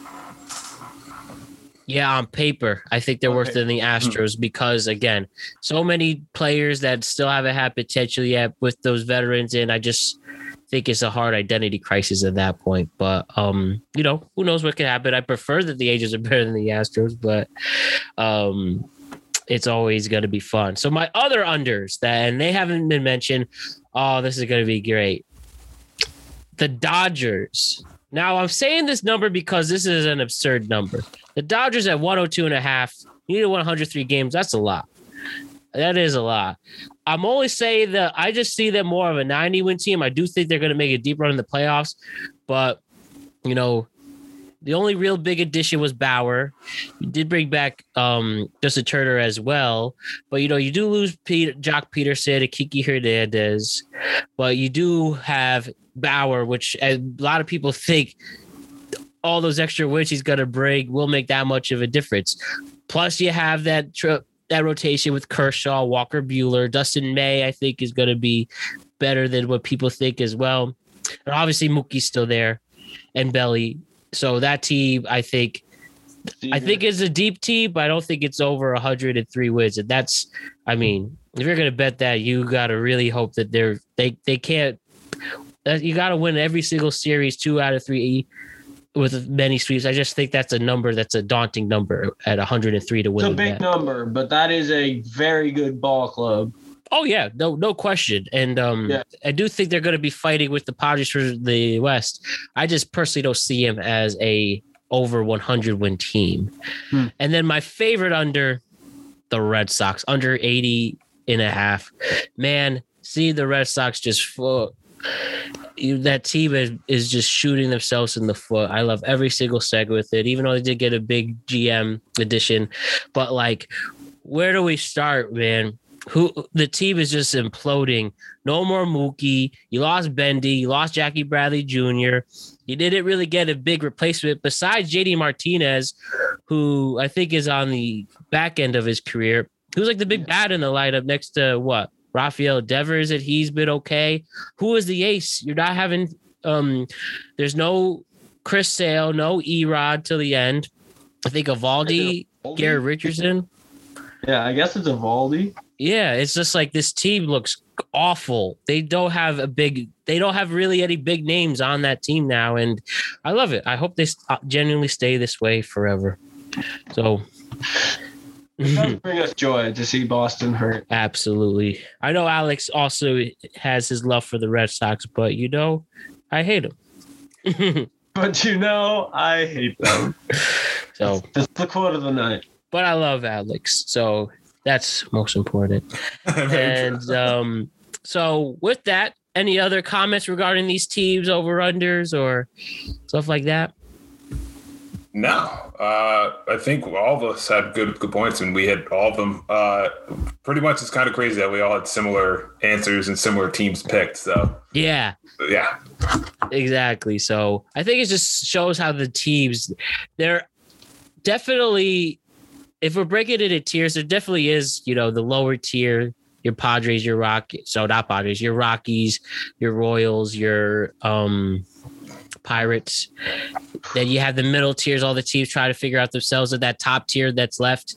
The Yankees, Mets, Dodgers, Padres, White Sox. It's just an interesting time. It's easy. It's kind of like the NBA before, during when it was Warriors and Heat every year. Warriors and Cavs every year. I feel like the NBA is kind of that. I feel like the MLB is in that era right now where you have you could tell who's going to be playing. It's just who's a battle to the playoffs at this point. So yeah, be good. So switching from over-unders, while we talk about some player awards right away, I asked you guys to pick your who you think will win the MVPs in both leagues, Rookie of the Years, and the Cy Young Award winners, as well as a Comeback Player of the Year. Why don't we start off with Alex first? Let's start with the MVPs. Alex, who's winning the MVP in the National League and American League? National League, I am going with Juan Soto. I think he's going to have a fantastic season. He's been a guy I've been looking at, obviously being a Mets fan these last few years of him crushing baseballs against us. And just seeing what he did last year, I think he's going to continue off on that. I know he started off kind of injured last year, and then he really turned it on late end. So he's a guy to look out for. Could be a guy who bats for 300 and hits 35 plus home runs. So that's why swing. I think, he has a beautiful swing. I think that's why he's my NL MVP. AL, I know I mentioned it before. I don't know if I'm going to lock in. My dark horse is Bo Bichette for AL MVP. Like I said, just hits all fields, everything like that. But I can't deny Mike Trout, just best player in baseball. So, to me, he's most likely the front runner to win MVP literally every year. So I'm going to probably lock in. I'll say Mike Trout, AL MVP. But I'm telling you guys, you heard it here first. Dark horse candidate, Bo Bichette, AL MVP. Got you on camera. I don't hate it. So while we go with that, now it's Andy's turn. What do you say, AL and ML MVP? I think Alex brings up a great point. If we're talking about the AL and we're talking about every Trout, he's the best player in the game right now. But aside from Trout, I love him. I think Giancarlo Stanton, if he stays healthy, could hit 50 home runs and be the league MVP. I really do. I think the Yankees have obviously they're a huge market. I think being in a big market is big for the MVP. Except when you're Mike Trout and you just win because you're just that much, you have a 400 on base percentage. I like Nolan Arenado this year in the National League. I think his numbers translate to St. Louis. He gets rid of that stigma of only hits in Colorado and his numbers are Colorado heavy. I think he comes through. And I like the Cardinals. 86.5 over. And I think they just have good culture and a winning mentality. Definitely. Historically, it'd be so much fun to see that classic Yankees Cardinals matchup and see them play as a team. So it's remember the Cardinals really scrappy themselves. Really, they made a couple NLCS appearances over the past few years. Maybe this is finally the time they go over. So, and who I think for the MVP, I said Fernando Tatis is winning the MVP. That guy's on his way to be the true face of the game, like Derek Jeter face, the way he upholds himself again, because he is a Latin player and why we need to emphasize the Latin player more. He obviously could start that trend even more so. He's a true 5-tool player. That guy can't be stopped. And I think it'll come together. And it's going to be weird. This will be his first, I believe it'll be his first full season. And he's already been in the league 3 years with that extension and everything. Got called up in the middle of the year in 19 and became a star there. Obviously, different 60-game season. And now I think this will finally play in a full season will show how damn good he is. And I'm going to pick my AL MVP as a silly one. Well, it's not silly, but it's definitely a biased one. I'm going to go with Aaron Judge. I think he played when he did play a full season. People thought he was going to be an AL MVP / Rookie of the Year player. So so much to prove. Finally changing things up, changing his teeth. I think it could come together and honestly take the throne as the face of baseball. I think it's Tatis is on the way for it. I think it has to be Judge take it once and for all. See more commercials and he could help bring the trend again. So why don't we go with the Cy Youngs and we'll go with Alex again. Who do you believe is the Cy Young Award winners for both leagues? It's always tough because there's so many good pitchers for both. I think the obvious one, for the AL is Garrett Cole. I think he's just going to continue his dominance in the AL. I know seeing at some of these favorites and stuff, he's the odds-on favorite to win the Cy Young. So I'm going to go Garrett Cole just because he showed how good of a pitcher he is, and now the pressure of New York didn't really get to him. And then obviously I think all of you guys will know my answer for the NL. This is completely biased, obviously, and I'll be honest that this is biased. I am going with Jacob deGrom, the best pitcher in baseball. If he got a few more wins last season, he probably would have won, another consecutive Cy Young, but Trevor Bauer took that from him. No bias to him. So I think he comes back with a vengeance, obviously shows that he should have continued his streak of Cy Youngs, and I think he'll claim it again in the NL. All right. What do you believe is going to be the case, Andy? I mean, it's hard to bet against Cole and deGrom. They've proven it year after year that they are a cut above, that they are always going to be in that conversation because they have that pedigree and they have that mentality. And truthfully, if you look at the stats, if you ask the players, it really is a 1A, 1B situation. So I think those are definitely the safe bets, and that's who I would be putting my money on if I was going to Vegas and to bet on the Cy Young Award. Yeah. We all have the same answer. DeGrom. I actually said DeCole. DeGrom and DeCole.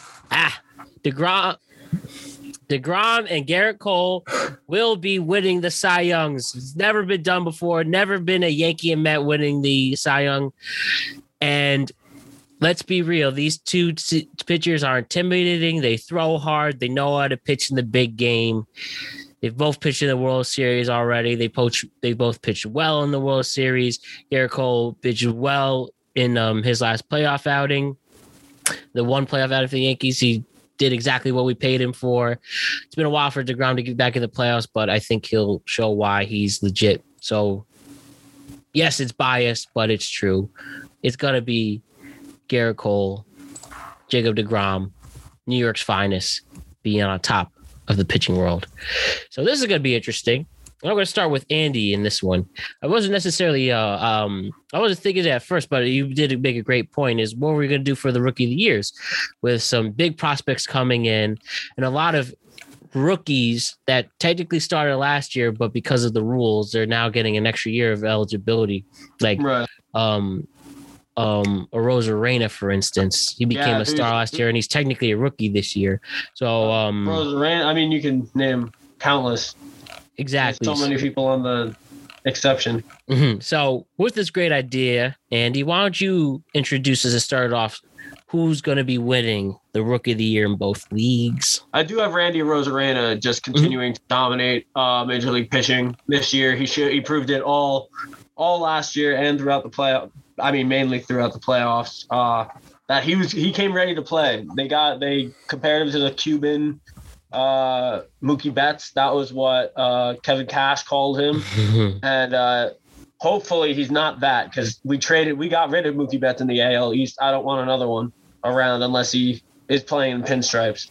So I do think Randy Arozarena is going to continue his just mashing of Major League pitching. And I'm mad at myself because I wrote down the first name and I can't even. DeBrian on the Padres. Funny enough, he's on the Padres. DeBrian. On the Padres or Pirates? Pirates. Ke'Bryan Hayes. Yes. Mm-hmm. He's absolutely electric. I love what I'm seeing, and he's going to be the only exciting thing to watch about the Pirates all year. Really, it's going to be brutal. Finally be the one. Park is beautiful. Yes, and one thing, Andy, that we forgot to mention the Yankee portion, but you can. I saw the excitement in your eyes when you mentioned Jason Dominguez.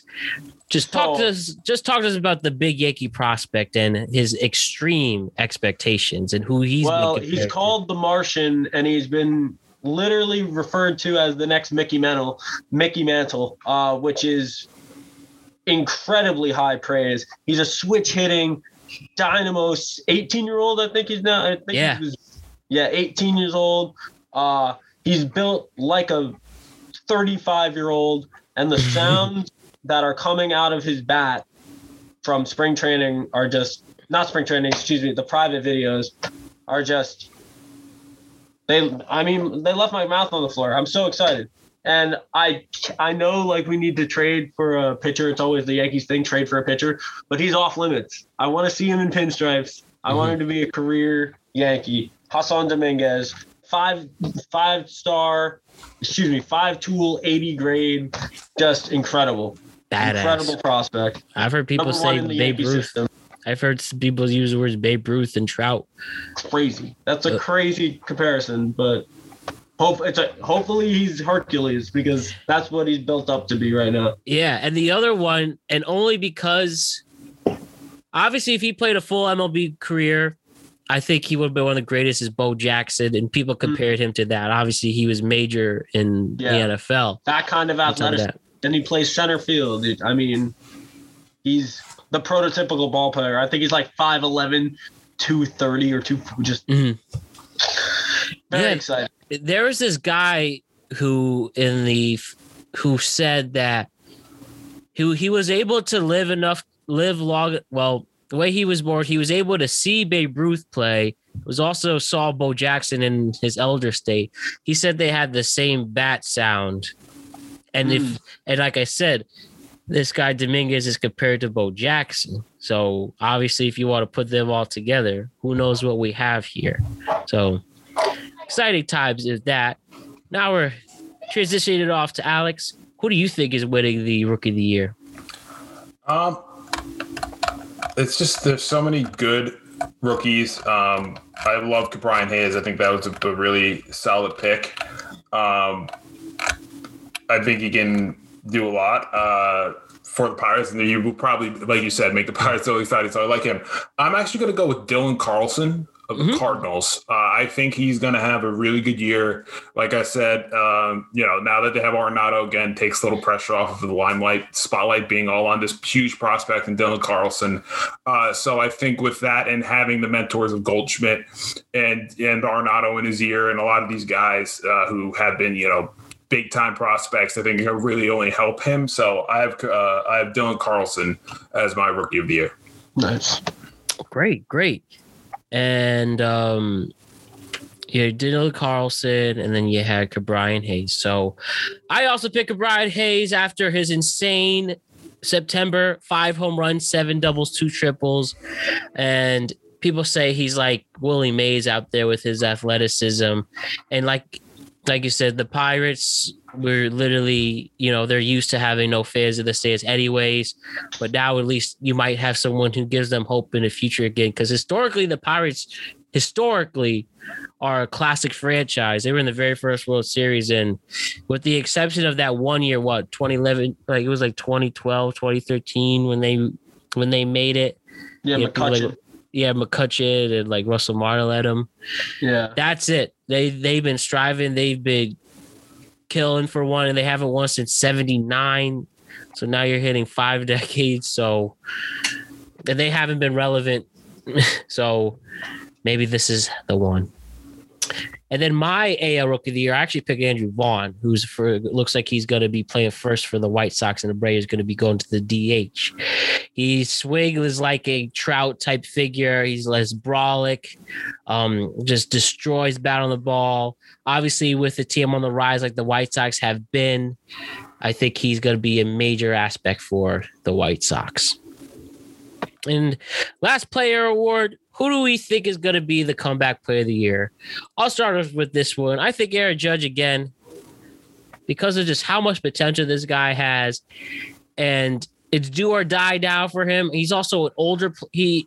Despite he's older for his age. Like he's about 28 years old. He's only played for 4 full seasons, but not that there's anything wrong with it. And I think this is his way to finally show that he is the best for a reason. He didn't have a fluky rookie season and really good other seasons, but kept getting hurt. It seems like he's really revamped. His stance is completely different, if you've noticed, and well, not completely different, but much different than in years past. I think that next to Sanchez, as the most approved for the sake of pride in trying to make the team, because even if Judge slubs, people still want him. He's an attractive figure to play for and watch. I think that Judge is going to be, earning his stripes and being closer to earn his pinstripes once and for all.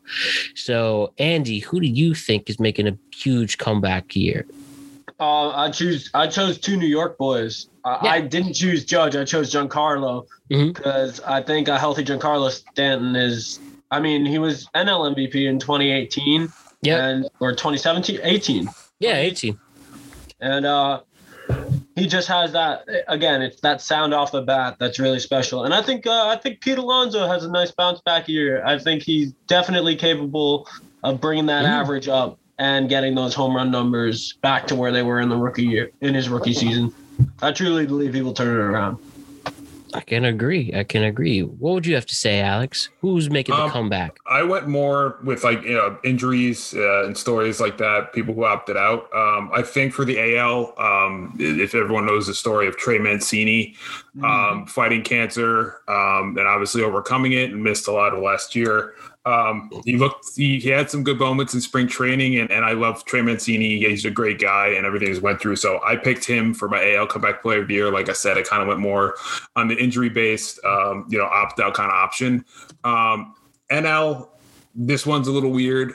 I don't know why. Maybe it's because I play a lot of MLB The Show and I love his swing for catcher. But Buster Posey, who opted out last season with the birth of his daughter, his twins.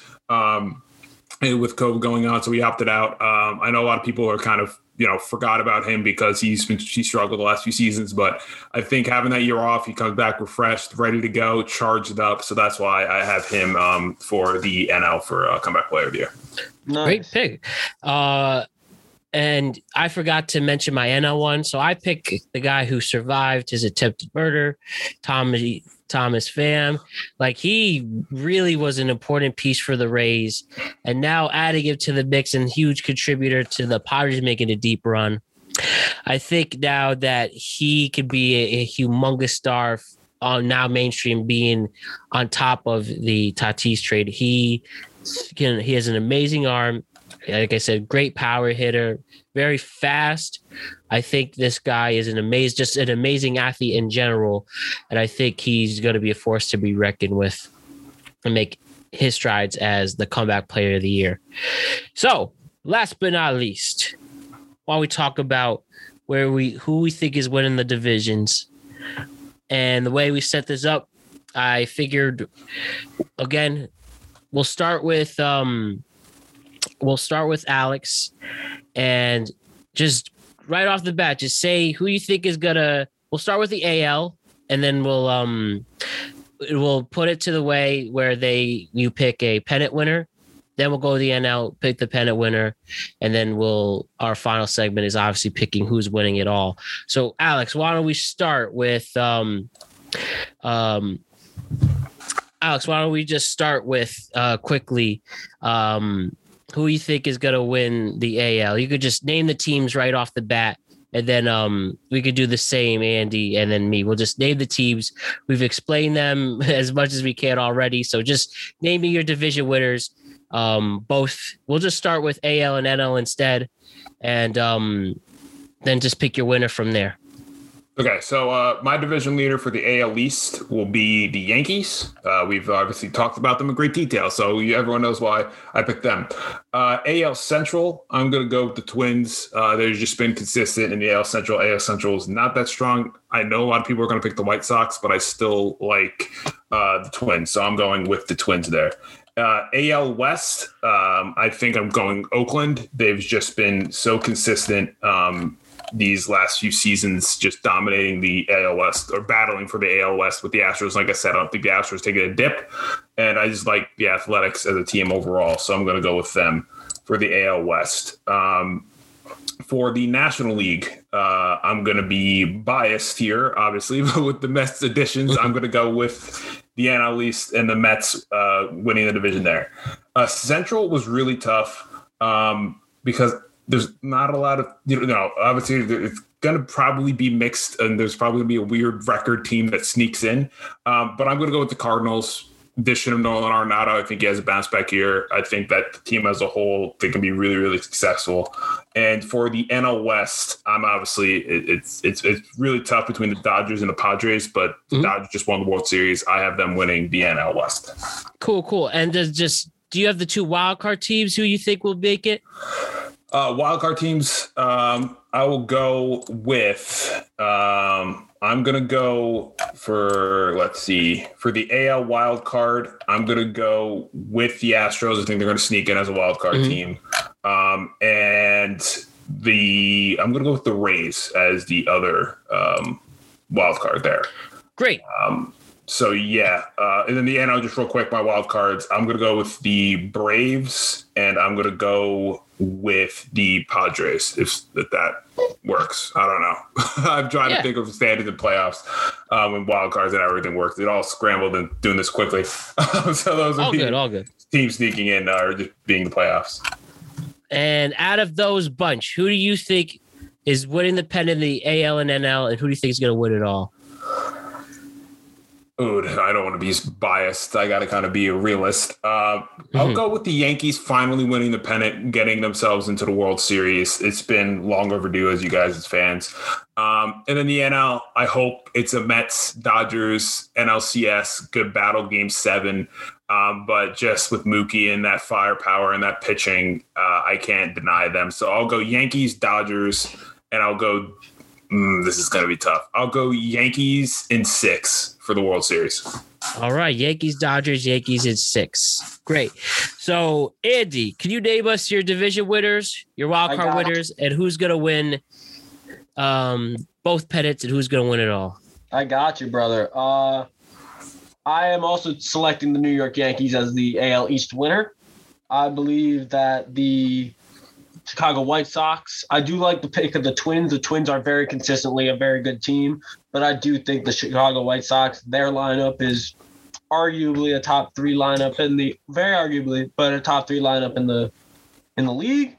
And the Oakland A's, they'll run the West. My wild card teams here are the Toronto Blue Jays, and I think Mike Trout and the Angels sneak past the Astros and lock up that other wild card position just to get, unfortunately, probably beaten by the A's in the first round. Anyway, in the NL East, I have the Atlanta Braves winning the division. I have the Cardinals in the Central and the Dodgers in the West, all front runners, all blue chip prospects and players. For the wild cards, I have the Padres and the Mets definitely getting into the playoffs. I like what they've been doing. For my AL pennant, again, this may be a little biased, but I do think the Yankees have the deepest roster in the American League currently. I think the pitching will hold up, and we will meet the LA Dodgers. And I like 6. I like the Yankees in 6. I think 6 is the good number. Wow, man. Exciting on all fronts. So, great. We'll put that Yankees at 6 over the Dodgers for Andy. And then for me. So the way I broke it down, American League East, Yankees are winning it all. There's no question. The Central with the White Sox on the rise, they're going to be the ones who are taking over the Twins. I actually, unfortunately, as I said, on paper, the Astros are better. I do think in a weak division, I do think that they are psyched. Nope, definitely not giving the Astros credit. I think the Oakland Athletics are going to finally win the division once and for all.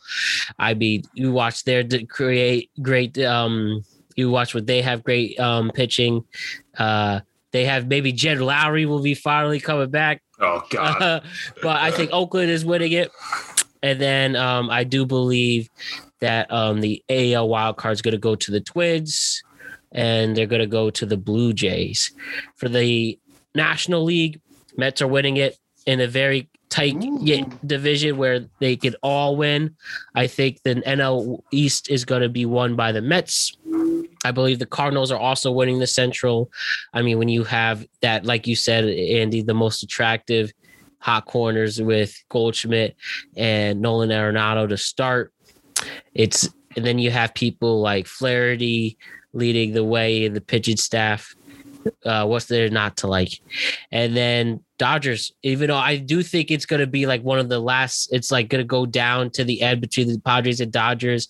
I'm not sure if they're playing the final series against each other in the final homestand for one of the teams, but that would be perfect because that's what I think is going to go down to.